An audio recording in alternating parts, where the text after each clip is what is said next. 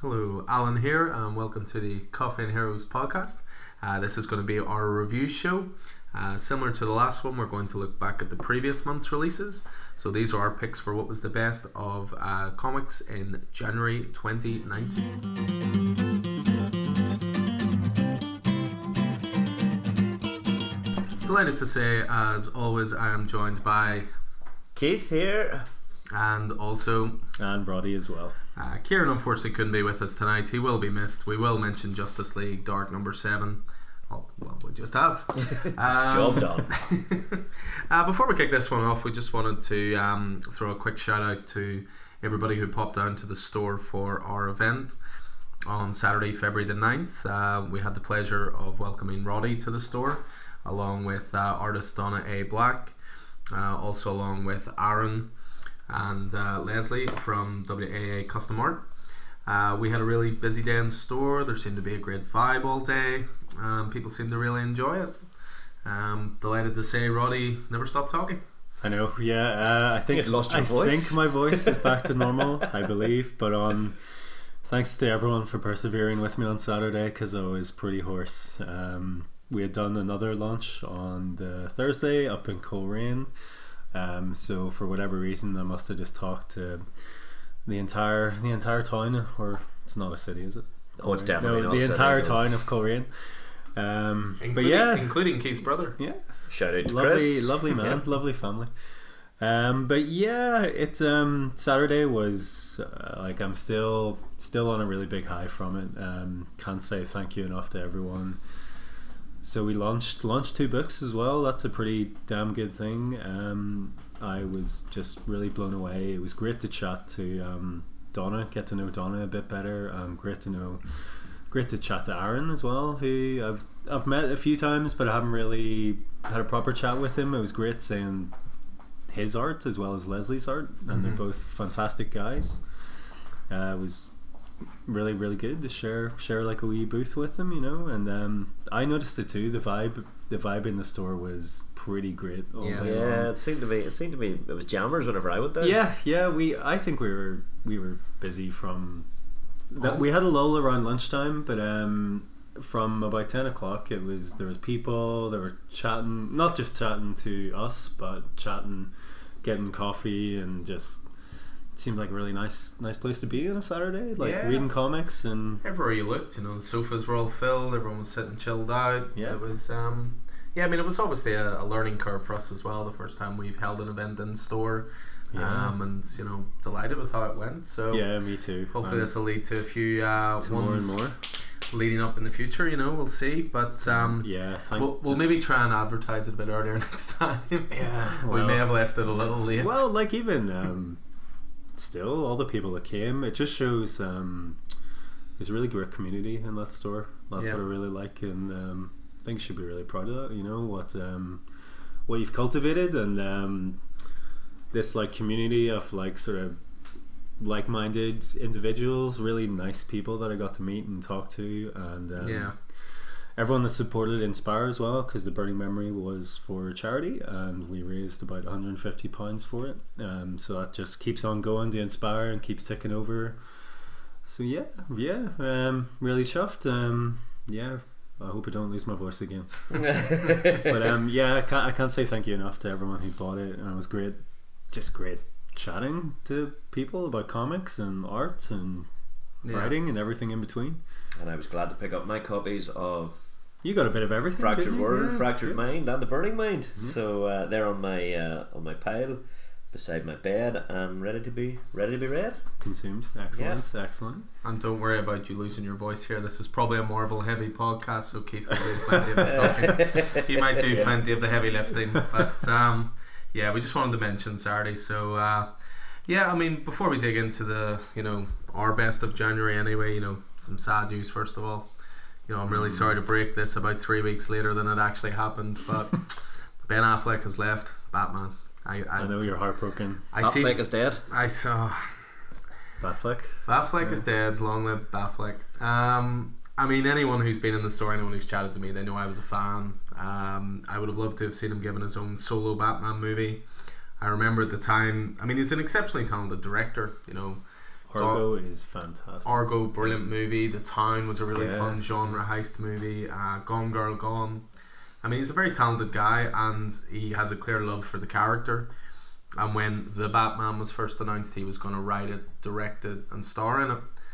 And then suddenly you started getting the first murmurings that there was trouble in paradise. Suddenly he wasn't directing it anymore. Then they weren't going to use his script. And then there's been constant rumours for a long time. But Yeah. I am genuinely sad to see him go. Not everything that he was in worked, but I thought he was very good in the role.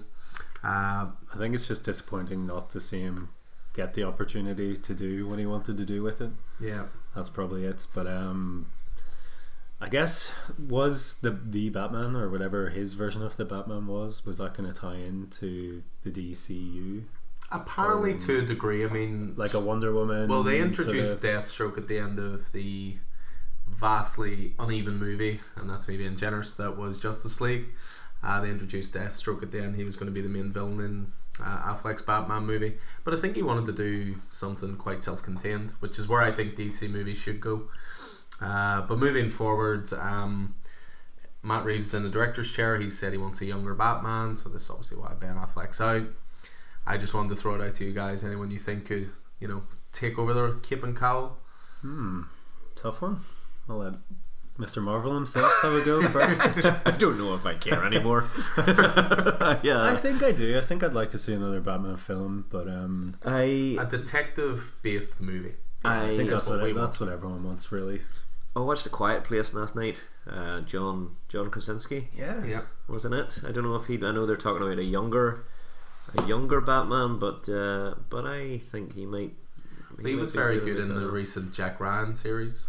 He plays a younger Jack Ryan. It was an Amazon Prime series, 8 episodes. Great TV show. But of course, we were talking about him as. Oh, give him Mr. Fantastic. As much as I would like to see him as Batman, I think that's a good shout. if Marvel now get the rights back to Fantastic Four movies, he would be fantastic Reed perfect Richards, for it. Mm-hmm. So I could see that all day long. There's been fan art circulating and everything. He just has the right look. And he's even married to Emily Blunt. She'd be perfect for Sue Storm. Yeah. Sue Storm. Oh, So there we go. Yeah. I mean, my That's all choice, I've chatted to a few guys in the store about it, and I can't believe again I'm poaching from Marvel. But for me, Ben Barnes, who was... Well, I mean, DC poached Affleck from Marvel. He was Well, this is also true. It's about time for changeover, I would love to see Ben Barnes' role, I have to say. I think he, in Punisher Season 1, fitted the business executive perfectly. He's a good-looking guy. He's smooth, so he could effortlessly do the Bruce Wayne. But he was also great in the fighting scenes and all the army scenes. Though I did have one of our regulars, Philip, tell me that he can't play Batman because he has girly hands. Now, I've heard of some strange reasons for some people not to be, put into the role. And I should also point out that Philip's choice was Jamie Dornan. Oh, Silence. That'd be interesting. Fills the room. Yeah. But you see, do you not think he looks about 12 when he shaves? See when he's got the beard? Well, I understand that problem. You know where that's coming from. But I don't think he would suit it. Plus You have to have a strong chin. Yeah. Yeah, I don't think he would be, like, don't get me wrong, I don't think he's a bad actor, but I don't think he's, not that Batman requires a lot of acting, it's a guy in a stunt suit most of the time, but I would also just give it back to Christian Bale. I think that would confuse people. Just like you said, we're talking Any more than the DC movies already do. possibly. Oh, don't get me wrong, I'd take Yeah. Christian Bale back all day long. And interestingly, he's actually 2 years younger than Ben Affleck now, Right. so he is still younger than Affleck. I think I'd like to go, like, for the role to go for they're not gonna be a movie star. I think you've got to go not a relative unknown, but maybe TV actor or like supporting roles. Someone that's just gonna be given a chance, really. Yeah. I mean, Bale was that guy for Batman Begins. He wasn't a household name, but he was well known for American Psycho and maybe for... Yeah, maybe you need an actor. You don't need... Maybe where everyone's thinking like they need a movie star to fill the role, you know? Well, I mean, it doesn't matter so much. What you're looking for is an actor to play Bruce Wayne. Yeah. An actor to play play Batman acting Bruce Wayne. Very true. And other than that, you just need someone that looks good from the nose down. Yeah. You know. Unlike Val Kilmer and his bright, shiny lips. Yeah. Batman Forever, if you ever go back, it's impossible not to stare at, to be honest. It was something that, I've been critical of, like, Batman and Batman Returns, but you know, Keaton looked good in that. This sounds a bit like Small Hands. You don't see his hands under gloves. I mean, I think we've talked about it. My choice would be just skip Batman, take Kevin Smith's idea, straight on to Batman Beyond, Michael Keaton as older Bruce Wayne. I love it. Go for it. Then you have a really young actor to play Terry McGinnis. Give it to Ben Barnes and adapt Court of Owls. That's what I say. Good shout. And Good who shout. are we? It was Robert Pattinson that was. That's the end of this. Charlie Hunnam as That's well. the end of that conversation. Once Robert Pattinson. Charlie Hunnam's Well, he's another fella I don't know would be good without his beard. good point. Yeah. Can you have a bearded Batman? We live in too much of a bearded world these days, don't we? True. Very true. Speaking of beards, there was the Avengers Super Bowl spot which featured Captain America without his 30-second Super Bowl spot. Keith just watched it for the first time there just before we started recording. He's in the very sensible mindset of we need to see as little of this movie as possible. It didn't give too much away. Too much more away. That's what I love about those trailers. Just it's in, it's Yeah. out. You see little teases that gets everyone excited. Like the YouTube app we watched it on kept playing, and there was a very excited American guy that came on after to discuss the trailer. And it's like that's all you need. You've got like your 30-second trailer has already, you know what it's going to do. It's going to create like this mega storm. You don't need to give away too much. Well, I mean, to me, I don't think they needed a trailer for. I don't think they needed a trailer for Endgame at all. I think all they needed to do was show that scene from Infinity War, where Doctor Strange says, "And now we enter the Endgame," and just reveal the name of this movie, and that would have been it. That would have been it. Do you know what's interesting about that is I actually watched Age of Ultron the other night, and there's a part in it where Tony's trying to say why he was creating Ultron and create this blanket around the world to protect it, and he actually says to the rest of the Avengers, you know, we can take down all the gunrunners we want down here, but up there, and points at the sky, goes, that's Endgame. Oh, interesting. I didn't realise that had ever been said before, and so I am curious if there was any sort of breadcrumb trail being left, because if anyone was going to do it, it would be Kevin Feige. Yeah, it would have been. Yeah. He's great at his long-term planning, but it was interesting to watch that and then just get this little moment of Well, I think the crux of that 30-second trailer was, you know, seemed to be post-traumatic stress disorder in the world. You know, everything's quiet, 50% of the population's gone, there's posters up, how do we go on without them? It's also a beardless world. there was an empty baseball stadium. Yeah, but what Cap's saying is everybody else moves forward, not us. I don't know if that implies, is that an implication of time travel? That everybody else is moving forward but they're moving back. I wonder if it comes back to my religious iconography. Yes, if everyone else has accepted this great God who has spared them, but they're like, we know the truth, and he's a mad titan essentially. But again, what I like about it is, you say it's 30 seconds, but it gives you plenty to chew over without, you know, looking at it and going, well, that's obviously from the third act, that's obviously from, you know, towards the end. No, I'm just looking forward to seeing Hawkeye is running. That'll be nice. Well, yeah, Captain Marvel first. Yes, Captain So we Marvel have to go first. through Yeah. Captain Marvel in the next few weeks, I believe. So something to look forward to. Absolutely. And then you have Shazam coming soon. Just obviously not Marvel based, but it looks fun. And then The man obviously, formerly known as Captain Marvel. indeed, yeah, it's an interesting story that. But yeah, you know, at this point, I'd be perfectly happy. No more trailers. Just done. I don't think I'm going to be watching any more trailers. I think you will be watching one more, because I think they'll put it before Captain Marvel. God Yeah, damn there'll definitely be a trailer. But what I too. would love if they did, they'll never do this, but I think it'd be really smart, is make it the end credits scene of Captain Marvel. So if you want to see it, it's there. If you As don't, they did it's with when they did Captain the America, original. the first Avenger. The stinger was the trailer for Avengers. Yeah, I'd love them to do that, and then at least that gives people the choice. Do you want to watch it or not? I fondly remember that squee moment. And he's never looked back since. But yeah, well, just thought we'd throw a couple of wee bits and bobs in there, but we will move on now to what we thought were the best of the January releases. This was actually pretty tough. You know, Keith's got quite a few notes there on stuff he really enjoyed. I had a good list. There will be some honourable mentions at the end. My list is all in here. Roddy's my brain. pointing at his head there. You know, he's got plenty of stuff. So this was actually quite hard to hard to trim down. I think there was a lot of quality out. Well, I mean, if I recall our September or October podcast, that seemed to be quite a Marvel heavy previews catalogue, so hence that's why mine's gone this way. Yeah.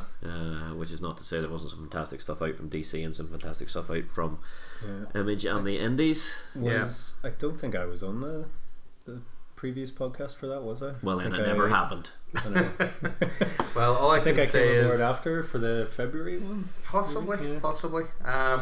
What I will say is that going back to the previous podcast, for what came out in January, one of the titles I really tried to push, it just looked so intriguing to me, and when we did the review show last month, we bandied around ideas for what our cutoff point should be for reviewing stuff, not to give things away, and this just missed the cut, and I desperately want to talk about it. So I guess what we should say is that the reviews are for everything that lies inside January, which you've already mentioned. Yeah. But this will be a spoiler filled Absolutely. review episode.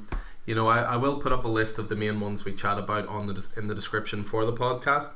But again, the first one we're going to chat about is a title called Gunning for Hits.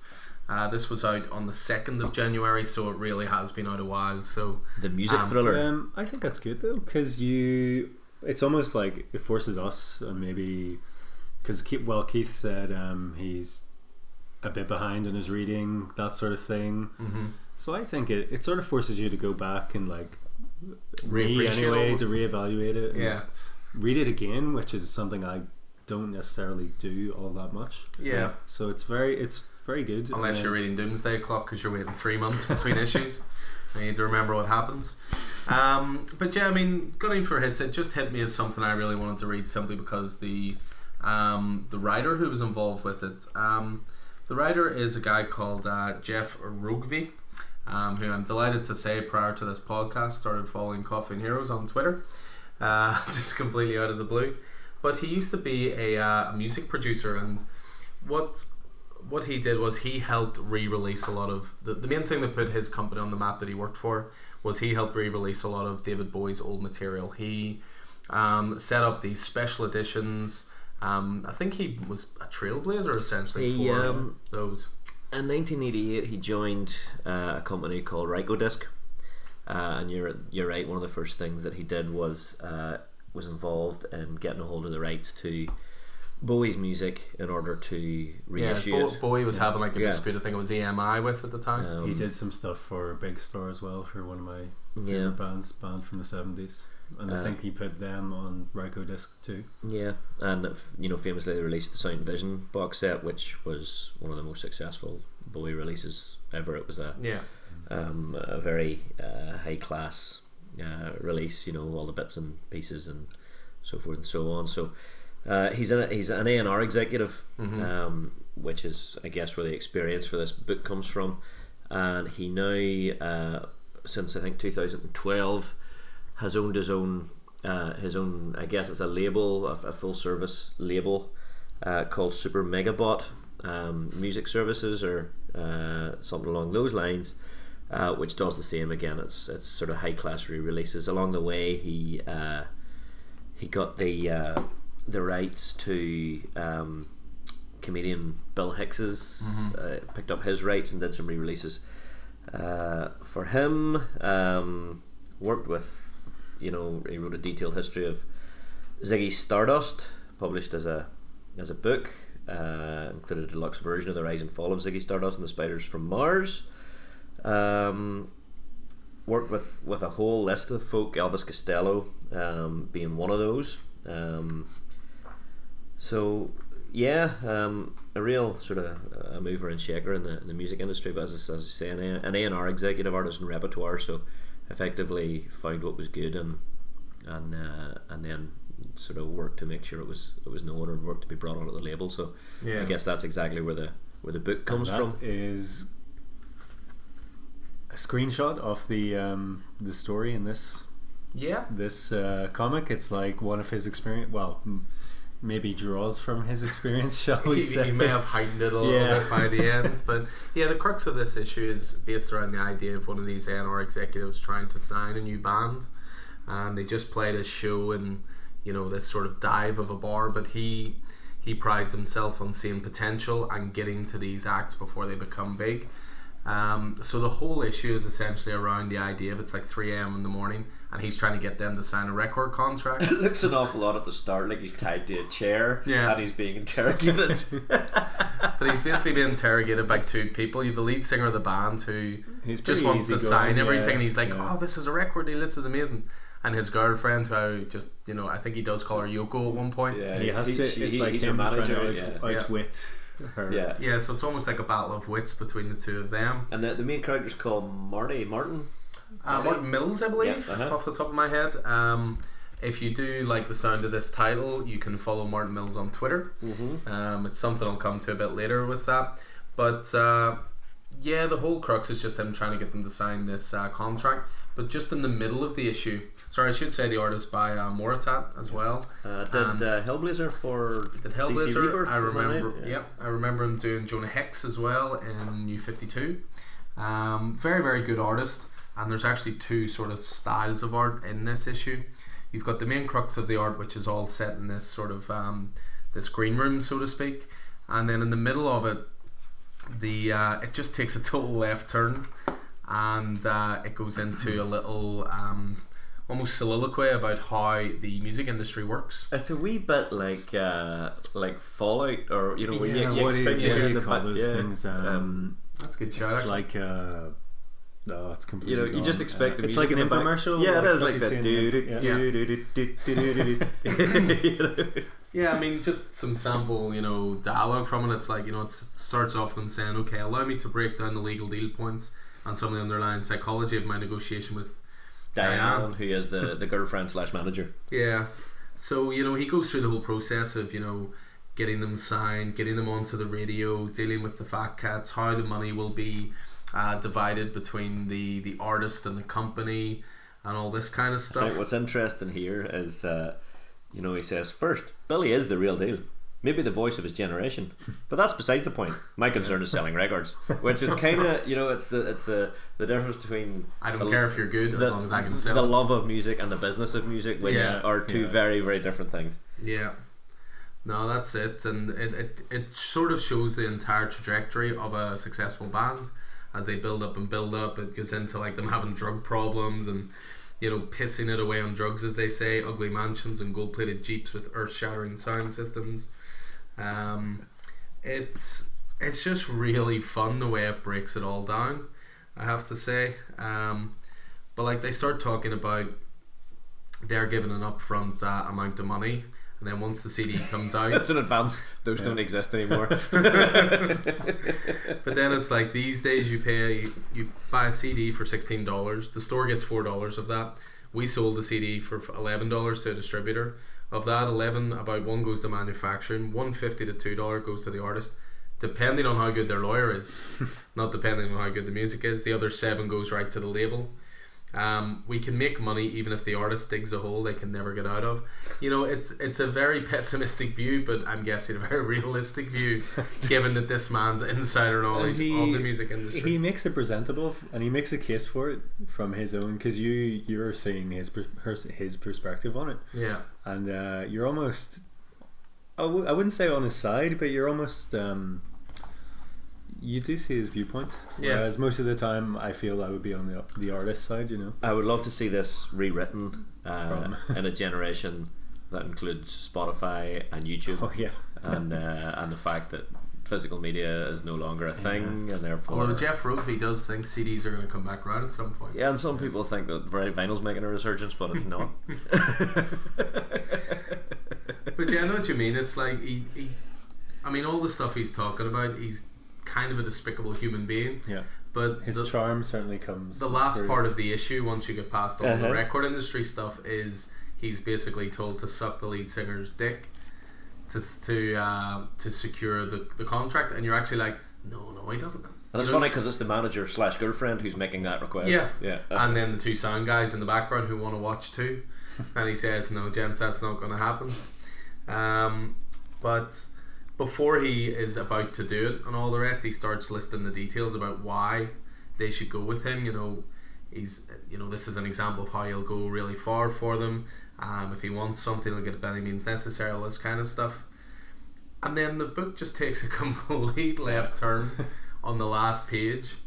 A Where Mark Miller-esque splash page for the final. where Martin Mills basically he was on his knees ready to do this, and then he just bursts up onto his feet, pulls out 2 guns, says, "I used to blow people's brains out for a living, so do we got a deal?" Yeah. And then it goes into like a real. This is where this elevated it for me as well, because the main story is excellent. I loved it. I've read it a couple of times, but then it goes into a complete biography of Jeff Roguevy and everything that he did, and everything leading up to how this comic got made. But then it tries to expand almost what a comic can do. You know, they set up a Spotify playlist. They set up a fake Twitter profile for Martin Mills that you can follow, and they'll be drip feeding little bits of information in between issues and stuff. I like the idea of them trying to expand it beyond just the comic book itself. But yeah, I mean, I just got. I mean, the cover's enough to sell it because it's essentially just Bowie on the cover. Yeah, suspiciously similar to Fame era David Bowie on the front. And I think what's interesting is whenever we're looking at the back matter there, on October 5th, 2018, a first-time comic writer appeared at a panel at New York Comic Con with accomplished creators I admire. He lists Jason Aaron, Jen Bartel, Joe Casey, Jerry Dugan, 2 of our favourites, Kieran Gillen and Stephanie Hans. Yeah. What's interesting, this was around a little, I would almost say, a golden month for Image. In the space of a month to 6 weeks, you had Middle West #1, Die #1, and Gunning for Hits #1. 3 amazing examples of what indie comics can be about, and 3 completely different genres. Yeah. But I really felt like it was a little golden period. Like, people talk a lot about the golden period of Vertigo, when you had Hellblazer and you had Alan Moore's Swamp Thing and you had 100 Bullets and you had Sandman and you had Preacher. I think we're in that era with Image at the moment because they just keep knocking it out of the park. Yeah. You could say that about quite a lot of years for Image, though. Yeah. Well, that's also true. That's also true. But this is the first time there's been a couple of new series in such a short space of time where every one of them has just been absolute top level quality. The attention doesn't even stop on the back cover, which is an amateur style poster for Stunted Growth. Exactly. Tonight only, $3, all ages, presented by Super Megabot, which is Jeff Rovy's actual label. Stunted Growth, class. Yeah, just thoroughly wonderful. We've actually restocked it 3 times, and 3 times it's sold out. You know, it's one we're trying to get back in again because it's wonderful. Issue 2 is actually out tomorrow. We're recording this on a Tuesday night. And the final word I will say on Gunning for Hits is, just in case you listen to this, Andy. Andy is a comic collector of 30 years, never been able to get his wife to buy a comic. I got her to buy Gunning for Hits #1. And not only that, she came in last Saturday and went, Gunning for Hits was great. So I was quite proud of that. Maybe you should be in the A&R, man. Maybe so, you know. I just don't want to have to get on my knees at any point. So that was our first pick from January. As I said, I've wanted to talk about that all month, but honestly, thoroughly wonderful. A fantastic book. Gunning for Hits really #1, good. Jeff Roguevy and Moratat. So it'll be a bit of a change of pace now, and we'll actually move on to another relaunch, I should say.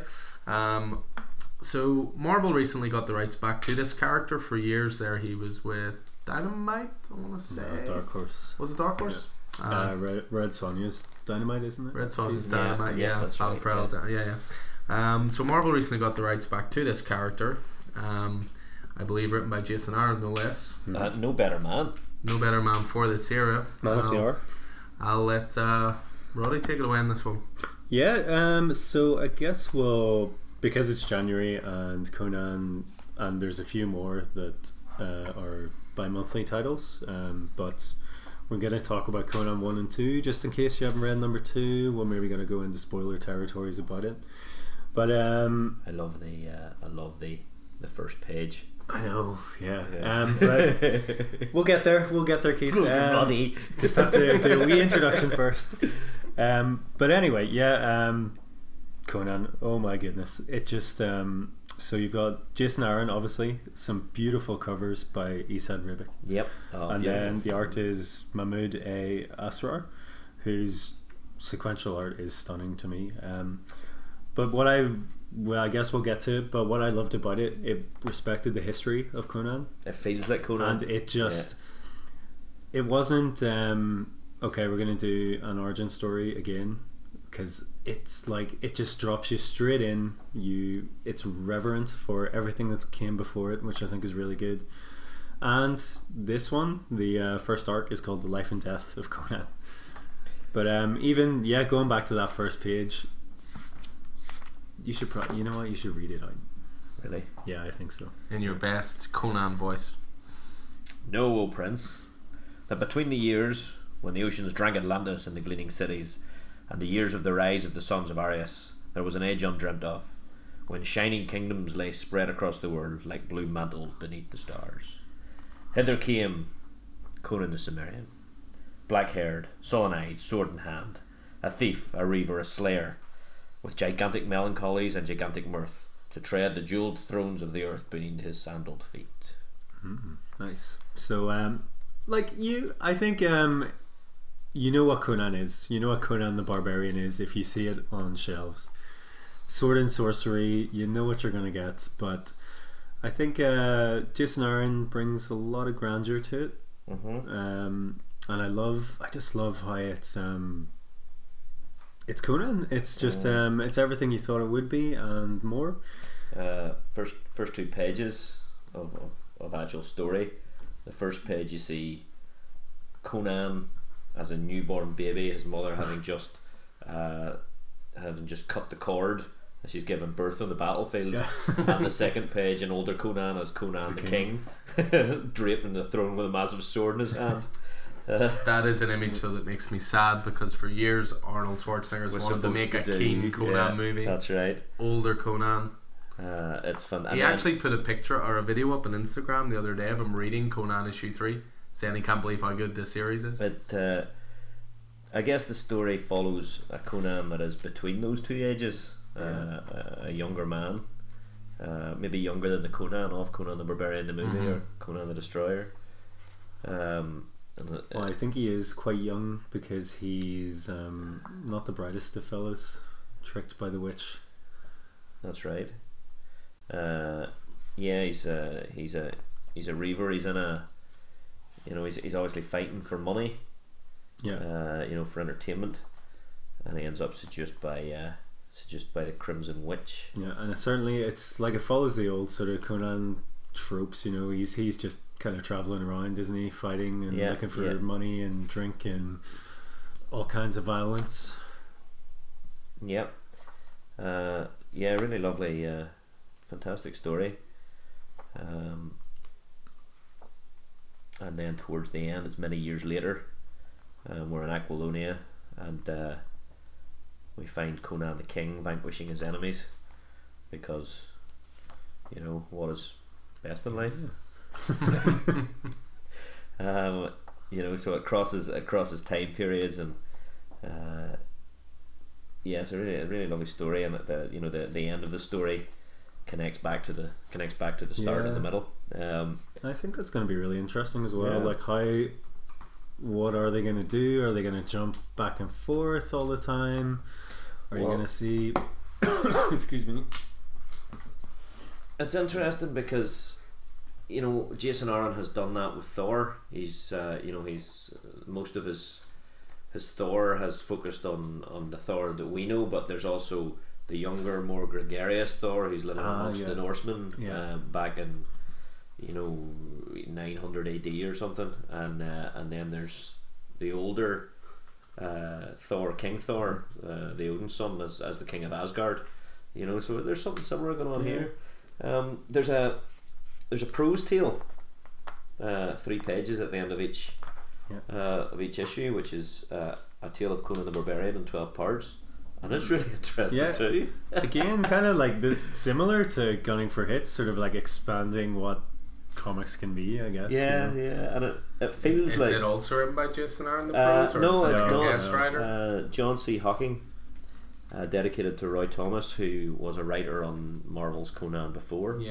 This is actually, although it's issue 1 of Conan, it's Legacy issue 276. It's very good. Quite a while. But what's really interesting about both the prose story and the book itself is it feels like Robert E. Howard. Yeah, It yeah, feels does. like the Conan story. It feels like you just picked it up and you're in that sun-drenched, bloody, violent world, you know. Yeah, and it really. I mean, we were talking about H.P. Lovecraft both last week and earlier on, and there's a lot of similarities between Lovecraft and Howard, and how they were doing stuff. The second issue has him first hunting and then defending a tribe of Picts.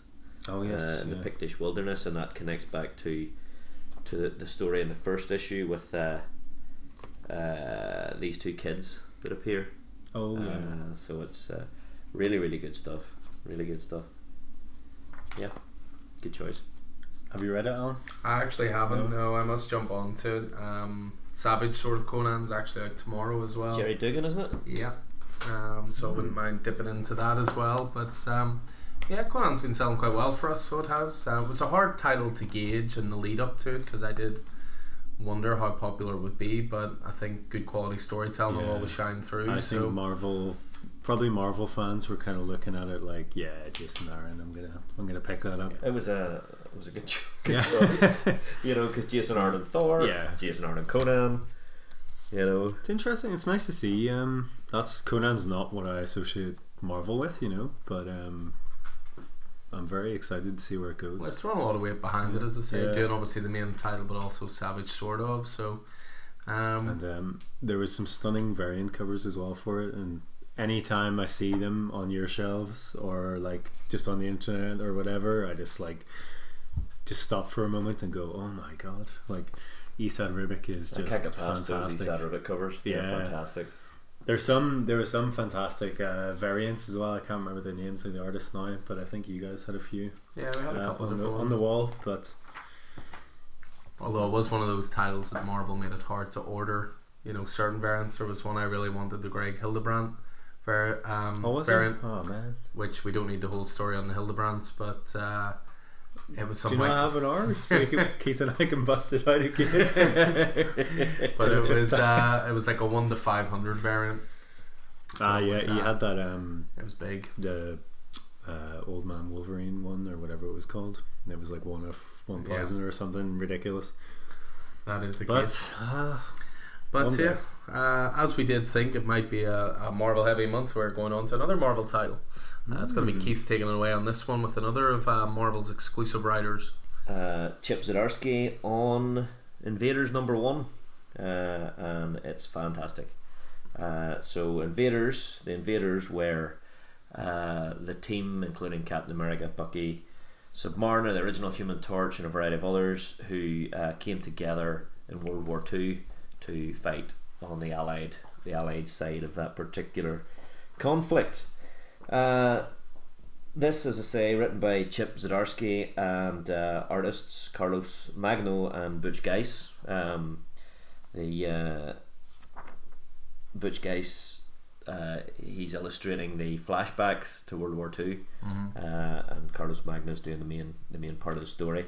The main characters in this are Captain America, Bucky Barnes, Namor the Submariner, and the original Human Torch, who we know so well from Marvels. Jim Hammond, the android, and as I say, these heroes united during World War II in order to fight against the Axis forces, and all of them were affected by the dark times and what they saw in World War II, but to some extent maybe none more so than Namor the Submariner. So the Submariner has become very dominant again in Marvel, again through Jason Aaron's work on the Avengers. So it seems King Namor of Atlantis is intent on igniting a war with the surface world. And it's interesting because throughout Marvel history, again, as you maybe saw in Marvels, Namor has always flip-flopped between being a hero and being a villain. Even just in this comic book alone. He kind of has both. He does, and there's there was a period after the war and before the start of Fantastic Four where Namor disappeared, and it's never been a story that's told. The next time we saw Namor was whenever Johnny Storm found him as a hobo on the streets, and used I his just read that issue. Yeah, in the the Marvel Marvel Tales. Tales. yeah, and he uses this flame to remove the beard, and he finds it's Namor, the Submariner. Sorry. Go ahead. No, I was just going to say, I got the impression from reading that, and bear in mind I haven't read The Best Defense or anything, I got the impression he was sort of almost, maybe not quite reluctant to help them in World War II, but almost the sense that he sort of had to almost. I don't know if he was like maybe willing's not the right word, but he almost just had to be there. I mean, I guess there was an element of the fact that Atlantis was threatened by the Axis forces. Yeah. But Namor was always haughty and arrogant and so forth and so on. But we start with a flashback with Namor under fire, and he seems to be folding under fire and stressed, and he's on the ground, and he can't get control of himself. Clearly, he's dehydrated. He's Atlantean. He needs to be in water. And I guess a soldier comes to save him, a guy named Tommy. A guy named Randall, and then Namor goes out to save a guy named Tommy. They're worried that he just hasn't had enough water. He can't save Tommy. He's a human soldier. Eventually, Cap's at his side, making sure he's hydrated. They win the battle, so forth and so on. Turns out it's Namor having a nightmare about the war now, and I say now Namor has gathered his Defenders of the Deep, which include a lot of sea-based Marvel villains, and his aide, a guy named Machen, comes to aid him. Namor's gathering. He's going to visit an Atlantean tribe, who he wants to bring onto his side. He's gathering an army to fight the surface world, and it seems initially that this guy Machen, it could be a typical, is Namor being manipulated by this guy, this advisor, that sort of classic, and I think they maybe manipulate you into thinking that.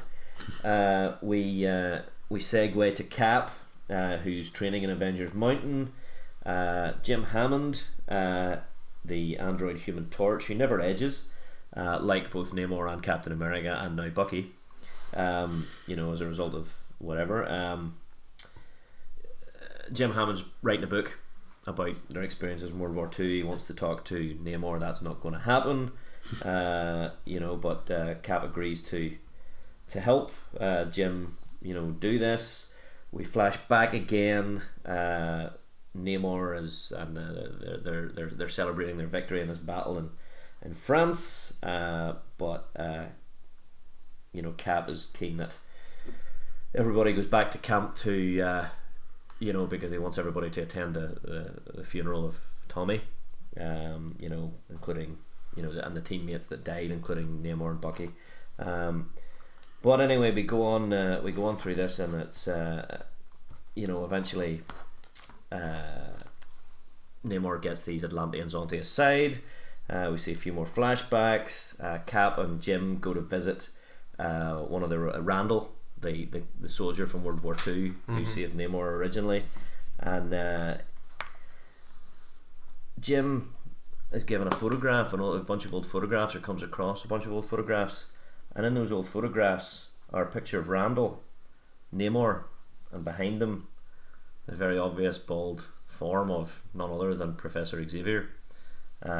So suddenly we're realising things are a little bit twisted, because obviously, I don't know, for me, the first thing I thought was, and the first thing Jim Hammond thought was, what's Charles Xavier doing with them? At this time, and this was during the time that Namor had disappeared in the Marvel Universe. And whenever he comes, see Namor, he comes back and his memory's gone. So that's kind of interesting. But then what's even more interesting is Namor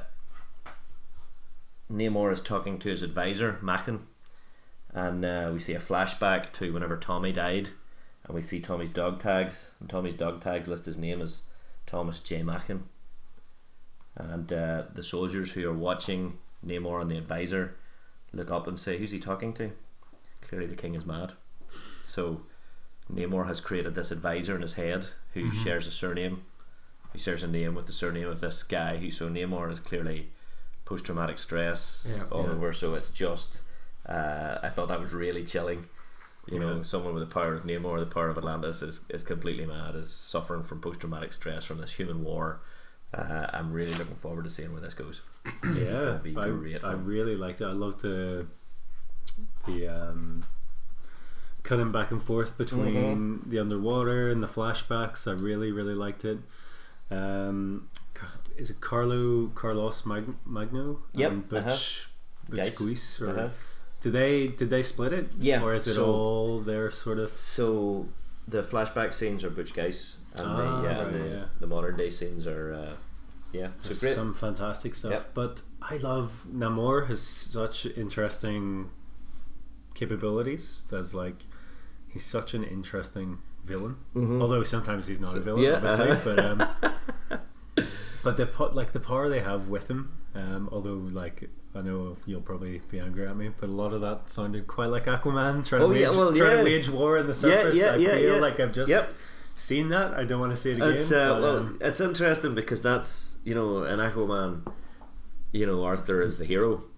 Yeah, You know, and it's his brothers, his family trying to. But in this, what makes Namor interesting, and to me, as more of a fan, more interesting than Aquaman, is the fact that he does flip flop. He's a much more complex character, I think. I love how flawed he is. Yeah, and I mean they've talked about whether or not it's, you know, it's the fact whenever he's out of water, you know, the dehydration affects his brain chemistry, or but then we see the introduction of Charles Xavier here, so maybe this is all going to explain Namor's flip flopping between good and evil, or hero and villain, or is it just a matter of perception? You know, it's it's really interesting to see this, and it was the best defense. The Defenders, which featured Namor, is referenced in this book as well. So they go back and they're, you know, I don't know if they're pushing Namor more because of the Aquaman movie or what's going on, but Yeah, it wouldn't surprise me in that sense. But I mean, the best defense I thought was fantastic as well.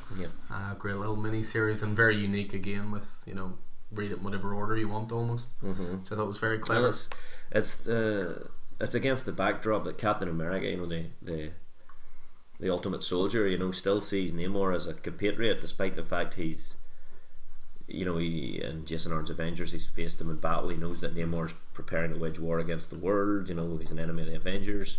You know, but he still sees him as a brother in arms. You know, and that's his Cap, isn't it? Yeah, but I mean, he was, you know, and so it's going to be interesting to see what positions this series puts Cap into. Yeah. So the invaders were Namor, Bucky, Cap, and Jim Hammond, Union Jack, Spitfire. The Wizard was in there somewhere. There's a lot of those. Be interesting to see if 2, 3, 4 feature them. The only thing that slightly kind of irked me was you only really get to see like Winter Soldier, Bucky at the end. He didn't really have a role in that one per se in the present timeline. Yeah. Obviously he was there in the flashbacks, but really good, really good book. Good. I'm sure I'll get to see him more in number 2. Well, whether number 2 makes it into our best of February next month will be one thing, but there will be a Zdarsky title in there, I can tell you already, because Daredevil number 1 was bloody awesome. Haven't read it yet. Look forward to it. Yeah. So that'll be for next month. Although in saying that, we are continuing our Marvel love-in at the moment, and this one actually comes from me. So the next one is Friendly Neighborhood Spider-Man. This is a title written by Tom Taylor, who I massively respect, first of all, because he refuses to be held down to one label or the other. He has publicly said, I love characters from both, why would I want to limit myself? So we obviously waxed lyrical last month about the Batman Annual number 3 that he wrote, Father's Day. He's responsible for the Injustice Gods Among Us universe, but then on the Marvel side of things, he's writing Friendly Neighborhood Spider-Man.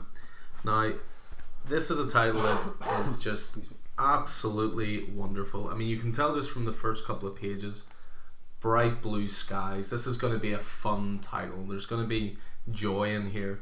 I mean, even the second page, it's an artist called Juan Cabal, The second page is a massive splash page of Spider-Man flying through New York. Class splash page. Double page. But what's too. great about it as well is in all the backgrounds of all the buildings is essentially Spider-Man's history. Everything from death of Gwen Stacy to being bitten by the spider to Aunt May being there to meeting Miles Morales to J. Jonah Jameson to the Goblin to Venom to Spider-Man and Doc Ock taking over Spider-Man's body. Black Cat in the background there as well.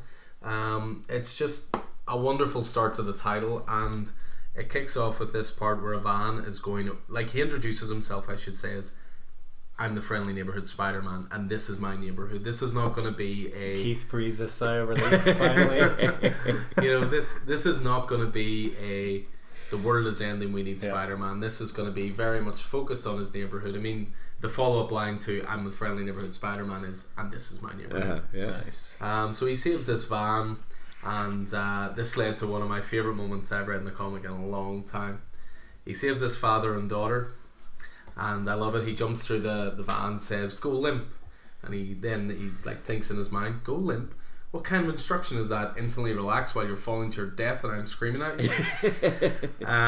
But Spider-Man swings out, saves them. He's holding the little girl, and then she just starts screaming, and she tries to splat the spider the emblem on his chest, symbol on his chest, because she's obviously afraid of Spider-Man, and she goes squish. I don't know why, that just brought so much joy to me.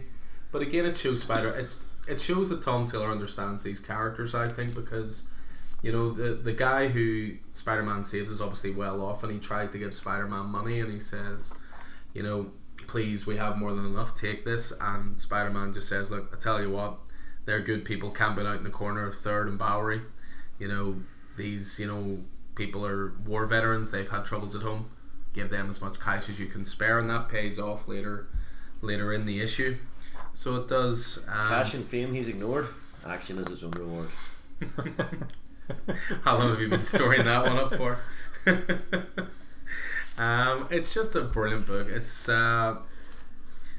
everything I want from a Spider-Man book. As someone who's not as overtly familiar with the character as certainly Keith would be, and people with the depth of the Marvel characters, it's just little things in it are just awesome. I think this book's great because everybody knows how Peter Parker got his powers, and he's a cultural icon. We know how Spider-Man became Spider-Man. We know who Peter Parker is.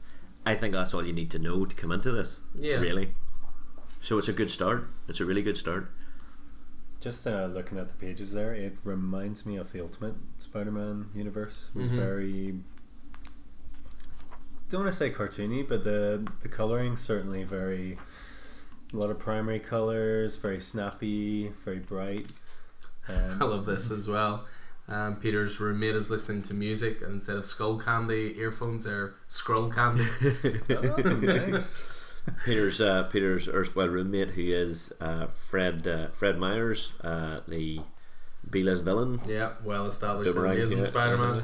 Yeah, but what's good about it is, so it's got its primary upfront tale, but then it actually has a little backup tale, which is possibly a little bit more normal Spider-Man based.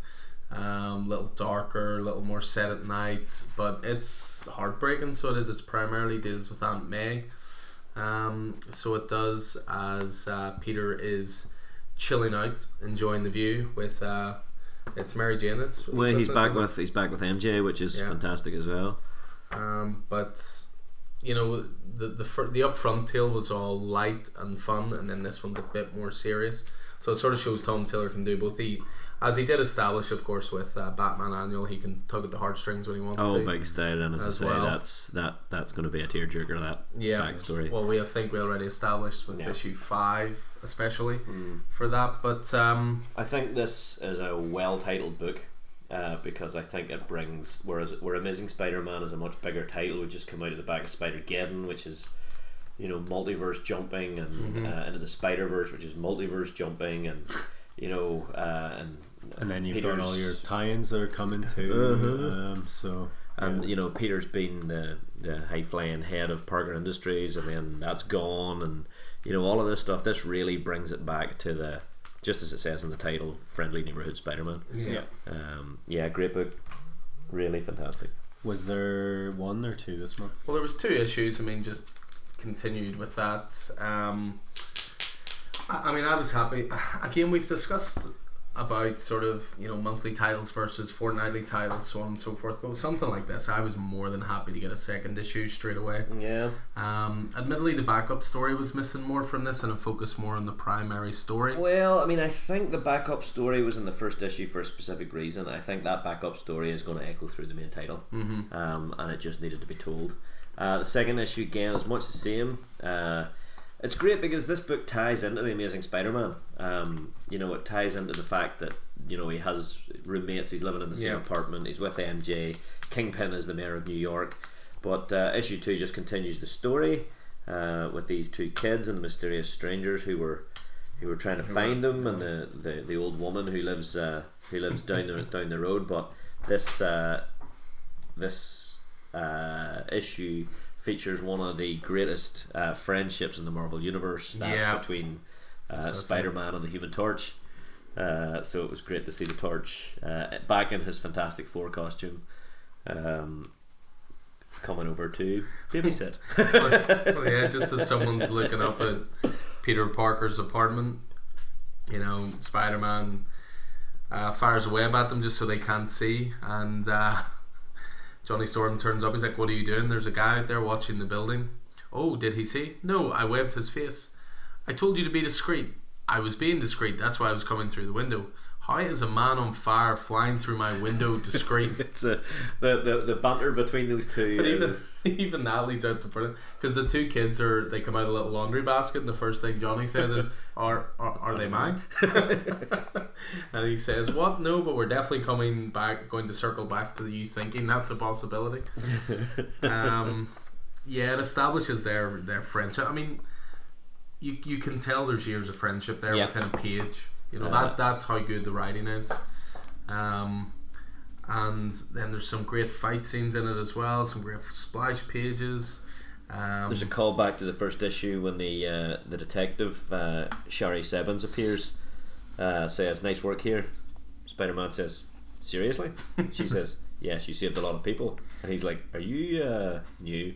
And she goes, "I am. Just started the precinct this week. We were supposed to be moving in earlier today, but my husband drove our truck off a bridge." Which of course is the truck that Spider-Man saved the daughter on the first issue. He says, "Oh," and she says, "Yeah, seems I owe you my whole world." And then he just uses his spider web to grab a bumper with a license plate and goes, "In that case, can you run this plate for me?" Great dialogue. Yeah, it's just but even just little things like she then gives Spider-Man her card, and then he goes to like put it in his pants, and she's like, "Are you putting my card in your pants?" I don't have pockets." And then like there's a thought bubble. This is actually a long running issue. It's just thoroughly wonderful. So it's I mean, I'm enjoying Amazing Spider-Man as well, but I think even in just 2 issues, I personally, and again that's just a personal opinion, but I think this is better within 2 issues. I'm really looking forward to issue 3. As I say, I think they're two different levels of titles. I think this is really bringing it back to the friendly and the neighborhood, you know, as it says in the title. So yeah, good to see. And then just mentioning Tom Taylor there, he is continuing to tease something on Twitter called DC Eased or Deceased. And he's really enjoying teasing it, and I wish he would hurry up and tell us what it is, because he's certainly got our attention. But I mean, there's 2 months in a row we've mentioned titles of his and 2 very different titles. What do you got for us, Roddy? So Roddy's next up. So we are going to go from 3 Marvel titles in a row. We're gonna jump into a bit of Dark Horse, which I don't know if we've done before. Might have to look back in the archives. So as you were saying, that's a very friendly neighborhood, local sort of title. So we're going to jump into space for this next one and go for Aliens Resistance. So it's a title that I was massively looking forward to. There was Aliens Defiance, which I didn't read, but Dead Orbit was an absolutely fantastic graphic novel.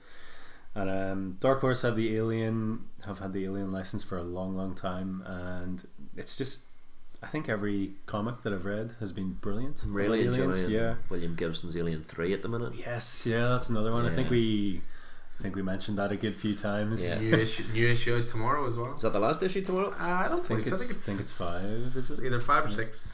But It's 4 out tomorrow. yeah, so this one, I think we were talking about it earlier. Alien Isolation was a game that came out for PS3, Xbox 360, all that good stuff. Or maybe it was just PS3. I don't know. No, Xbox 360. Was it? Yeah. So absolutely fantastic game. I explained to Keith it was a runaway simulator. So basically, it follows the events of the original Alien film. It's got Ellen Ripley's daughter Amanda. Yep, Amanda, got that right. She's basically trying to find out what's happened to the Nostromo. Weyland-Yutani have obviously covered it up, as they are masters of doing. Is this during the time that Ripley is off world, or She's in cryo sleep, so she gets woken up at the start of Aliens, having been asleep for I think it's 67 years. Yeah. Now you only find out in the director's cut, and we all know I'm an advocate for director's cuts, that Ripley had a daughter and that she's died in the time that Ripley was in cryo sleep. right? So this is obviously the story of when her daughter was alive, but at this time, end of I Alien, think Ripley's in cryo sleep. 15 years Alien Isolation After after Alien. Okay. But yes, so it's a really great title, written by Brian Wood, and it's got art from an Irish artist who I've been following for quite some time, Robert Carey.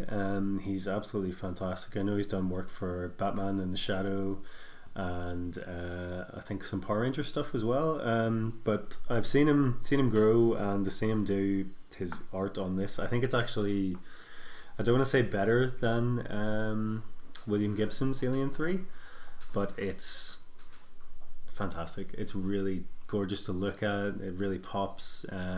It's got that neon vibe, but he also gets to play around with like Earth at the start. The protagonist from Aliens Defiance is Zula Hendricks, and it's like what you were saying about friendship in Spider-Man. It's like she is friends with Zula Hendricks, Amanda Ripley, and basically they go to task and they're trying to take down the Weyland-Yutani Corporation, who are attempting to silence those two with their stories from not the Nostromo. I can't remember the name of the ship in Isolation. It'll probably come to me after the podcast. But yeah, it's definitely a must read if you're an Alien fan. It definitely carries on the story, and it's got a good balance. Because sometimes with Alien, it's like you know what you're gonna get, and it's like horror, corporate greed, stroke conspiracy. Yeah. But I think this one's got a really good balance, and they've managed to find two characters that are actually you really care about them, like from the moment you're introduced to them, which is in some Aliens comics it's like hard to do. But yeah, I love Robert Carey's art. It can be very claustrophobic at times too. Well, everything's very close in. Yeah, it's very focused. But then towards the end, he gets to draw like aliens going nuts, and it's really, really, really good series. I'm looking forward to the next one. I know you guys haven't read it, so yeah. I would throw a shout out to Brian Wood being the author of that. He's someone I'm a fan of. He did this great series called The Massive. I don't know if either of you read. It was like 30 issues thereabouts, and it was set in a post-war, post-crash, post-disaster, post-everything world. It focused on this character called Captain Callum Israel, who was an environmentalist. But what does it mean to be an environmentalist after the world's already ended? Was that on the ship? Yep. So the Massive, the Massive was the name of their sister ship they were searching for. That's right. Yeah. But he was the head honcho of a ship called the Capital, and they were scouring the ocean looking for the Massive. But it dealt with everything from pirates in this post-apocalyptic world to resources. It went into his back history of him being like special forces and all that. It was really, really great title. I'm a fan of Brian Wood, I have to say. Sevastopol is the ship from Alien Isolation. Oh, you got there with it there. Yeah, definitely didn't look it up on my phone. You didn't hear any clicking there. That was all in your head. But yeah, I must say this is one to pick up if you haven't read it. Really good title, really good. I guess the chat sort of dies when nobody else has read it, haven't they? Yeah. Well, I mean, certainly it wouldn't have been Alien as a franchise. I enjoy the movies up to a point, but reading Alien 3, William Gibson's Alien 3, it sort of piqued my interest. Dead Orbit would be a good one. It sort of got me back into them because I knew there was they had done like 4-issue miniseries, like a collection of 4-issue miniseries before that, but Dead Orbit was like a sort of standalone graphic novel that was released, and it's just blinding. Absolutely James blinding. Stokoe, isn't it? Yeah. No, the Alien franchise is alive and well in comics, and I think treated with much more respect and reverence than you could argue the movies are these days. There's a whole host of Alien ones out there. There was a recent one, Dust to Dust, as well.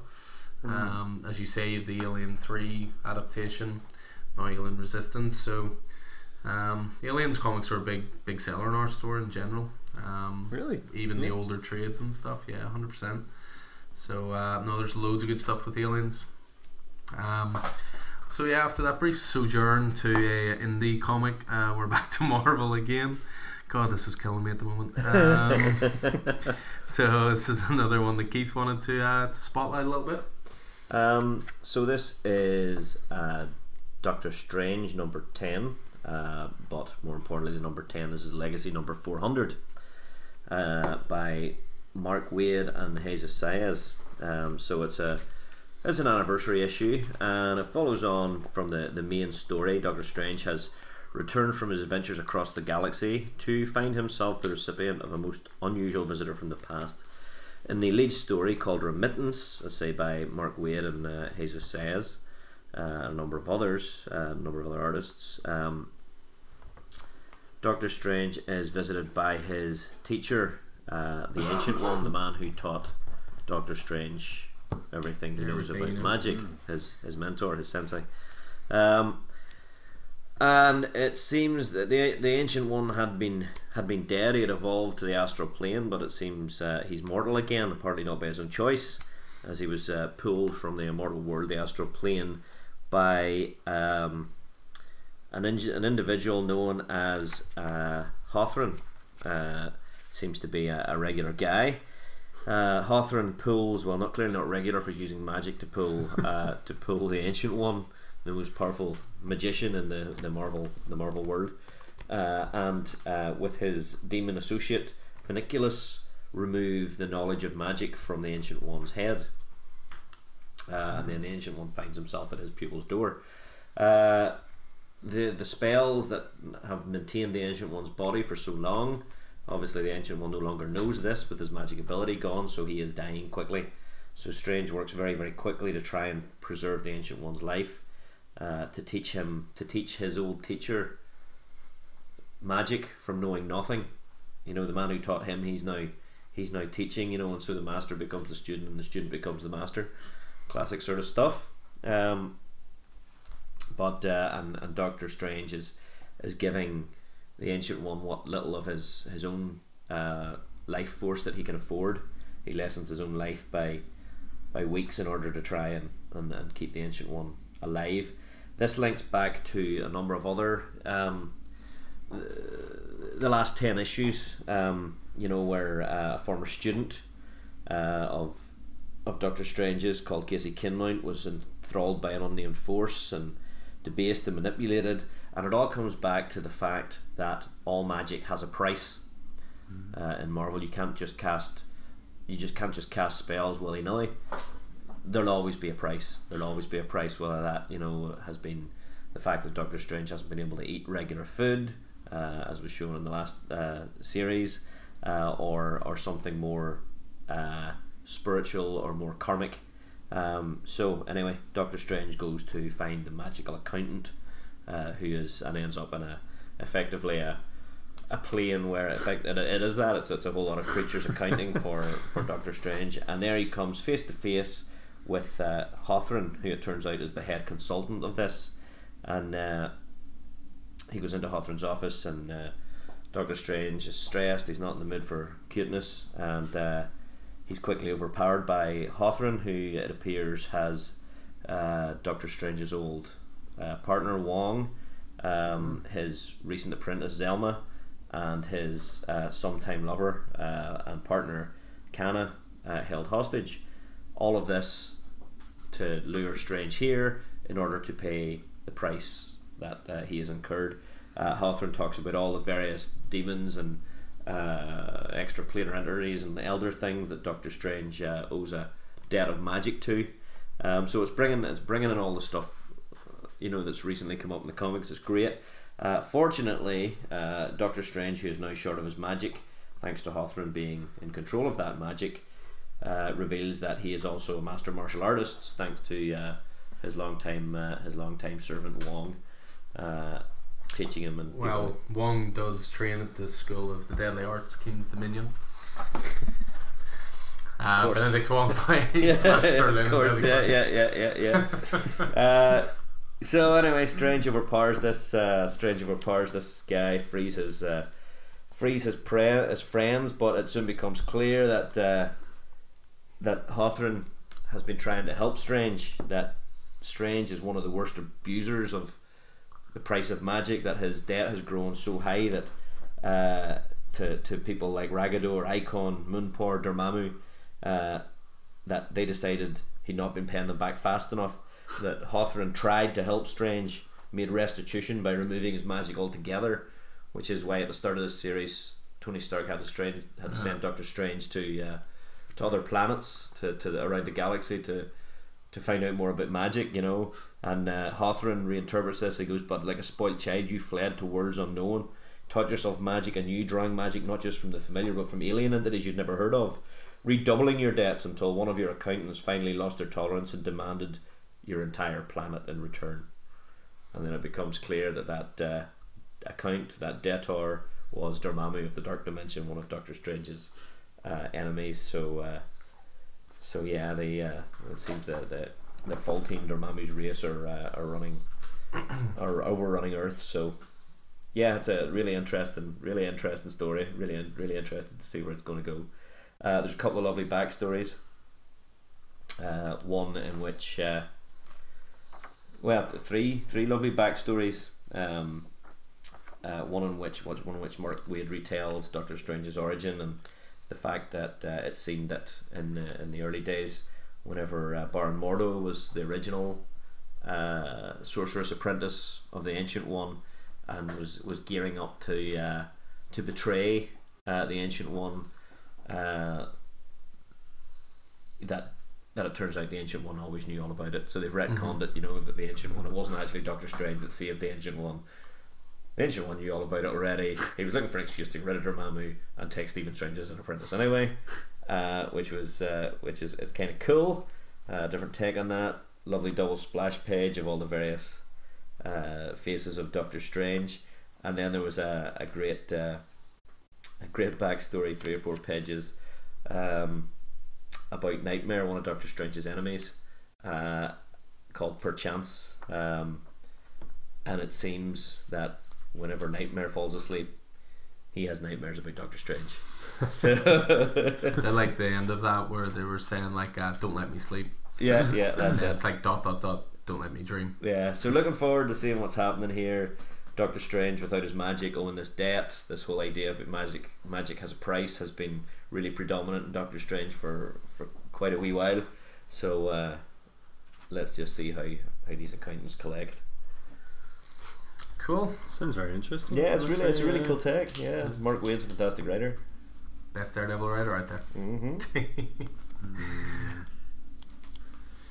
I will not mention Brubaker again. The Brubaker. And until I finally get to read that and then reevaluate my opinion. So that was Doctor Strange number 400.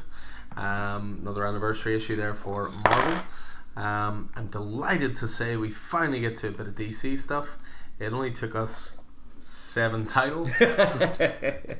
We've mentioned more indie titles. Oh, you can skip this one if you want to make it. As much as I'd love to make it a clean sweep, alright. I just wanted to throw a bit of mention out. I mean, we'll talk about it a lot on this podcast, but Tom King's run on Batman I think continues to be just great storytelling.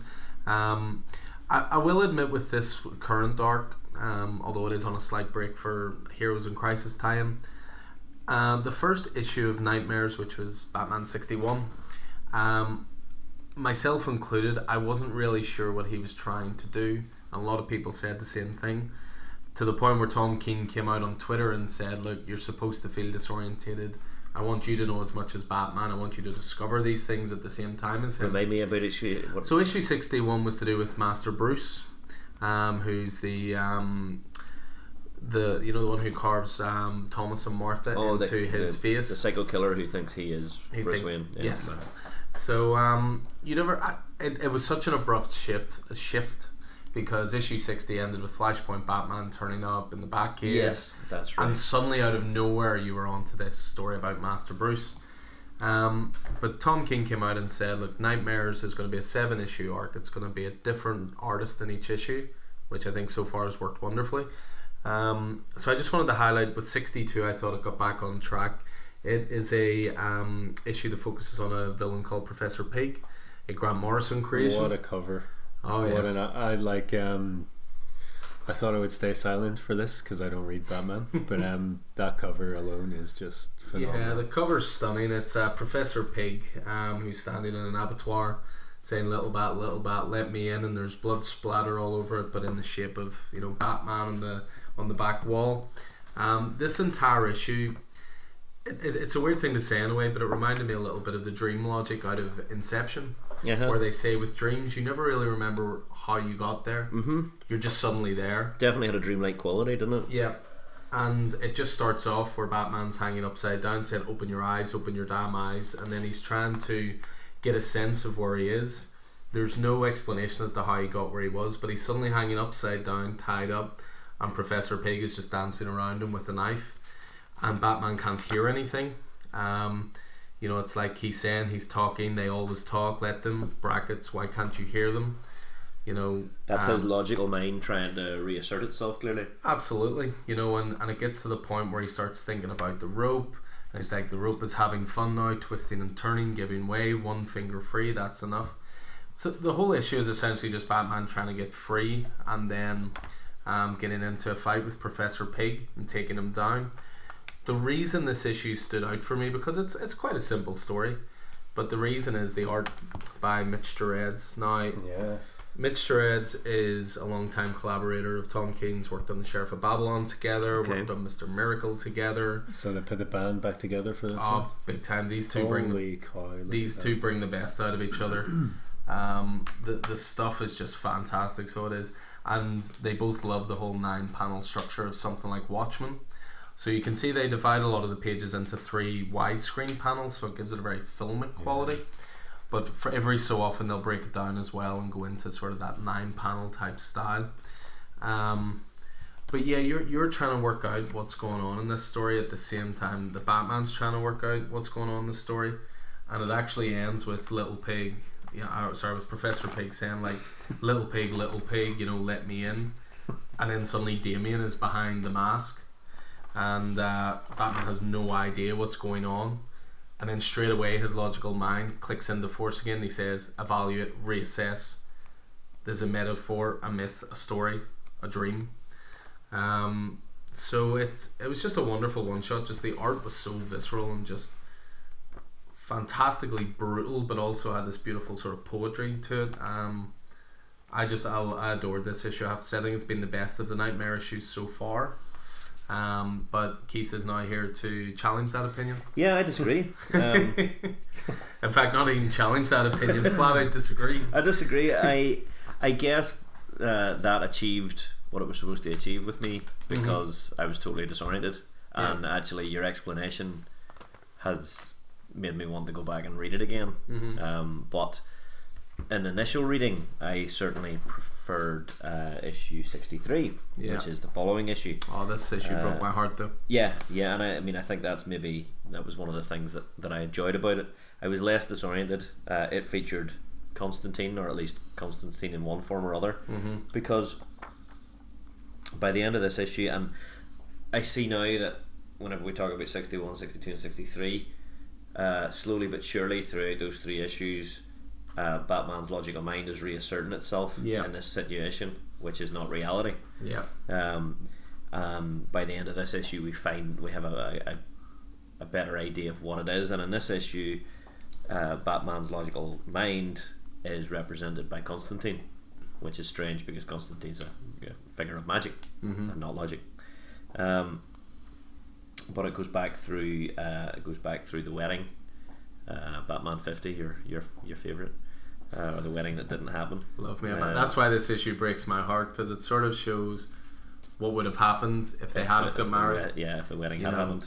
Could Bruce, could he split himself from his wife and trust her to be on the other side of town, taking down criminals while he's taking down another side?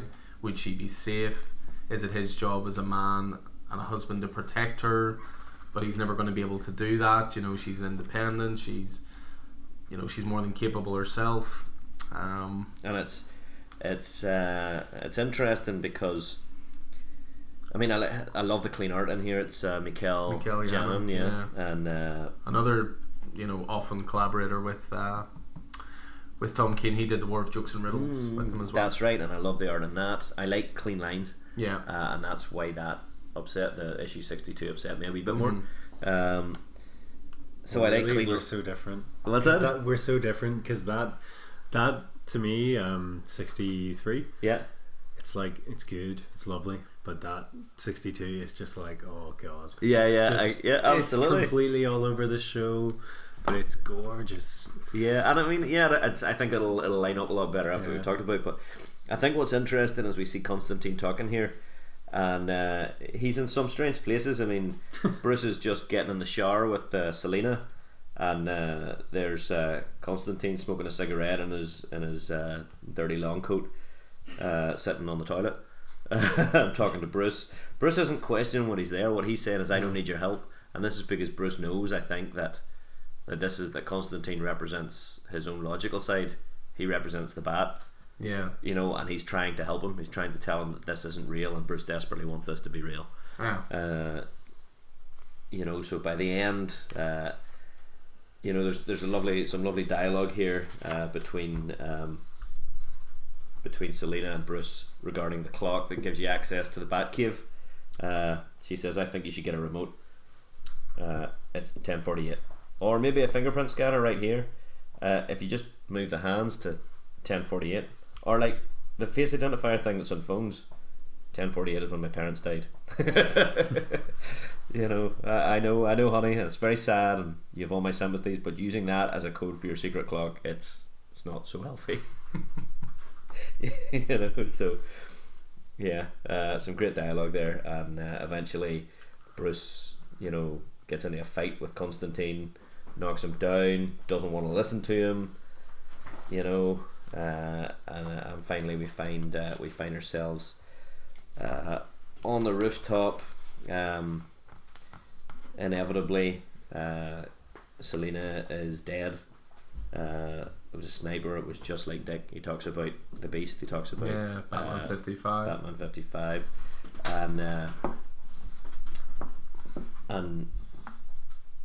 and Bruce admits.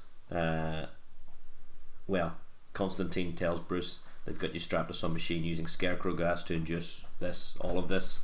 Whatever came before, whatever comes next, they're trying to drive you bleeding mad. You're here to help me, to get me out.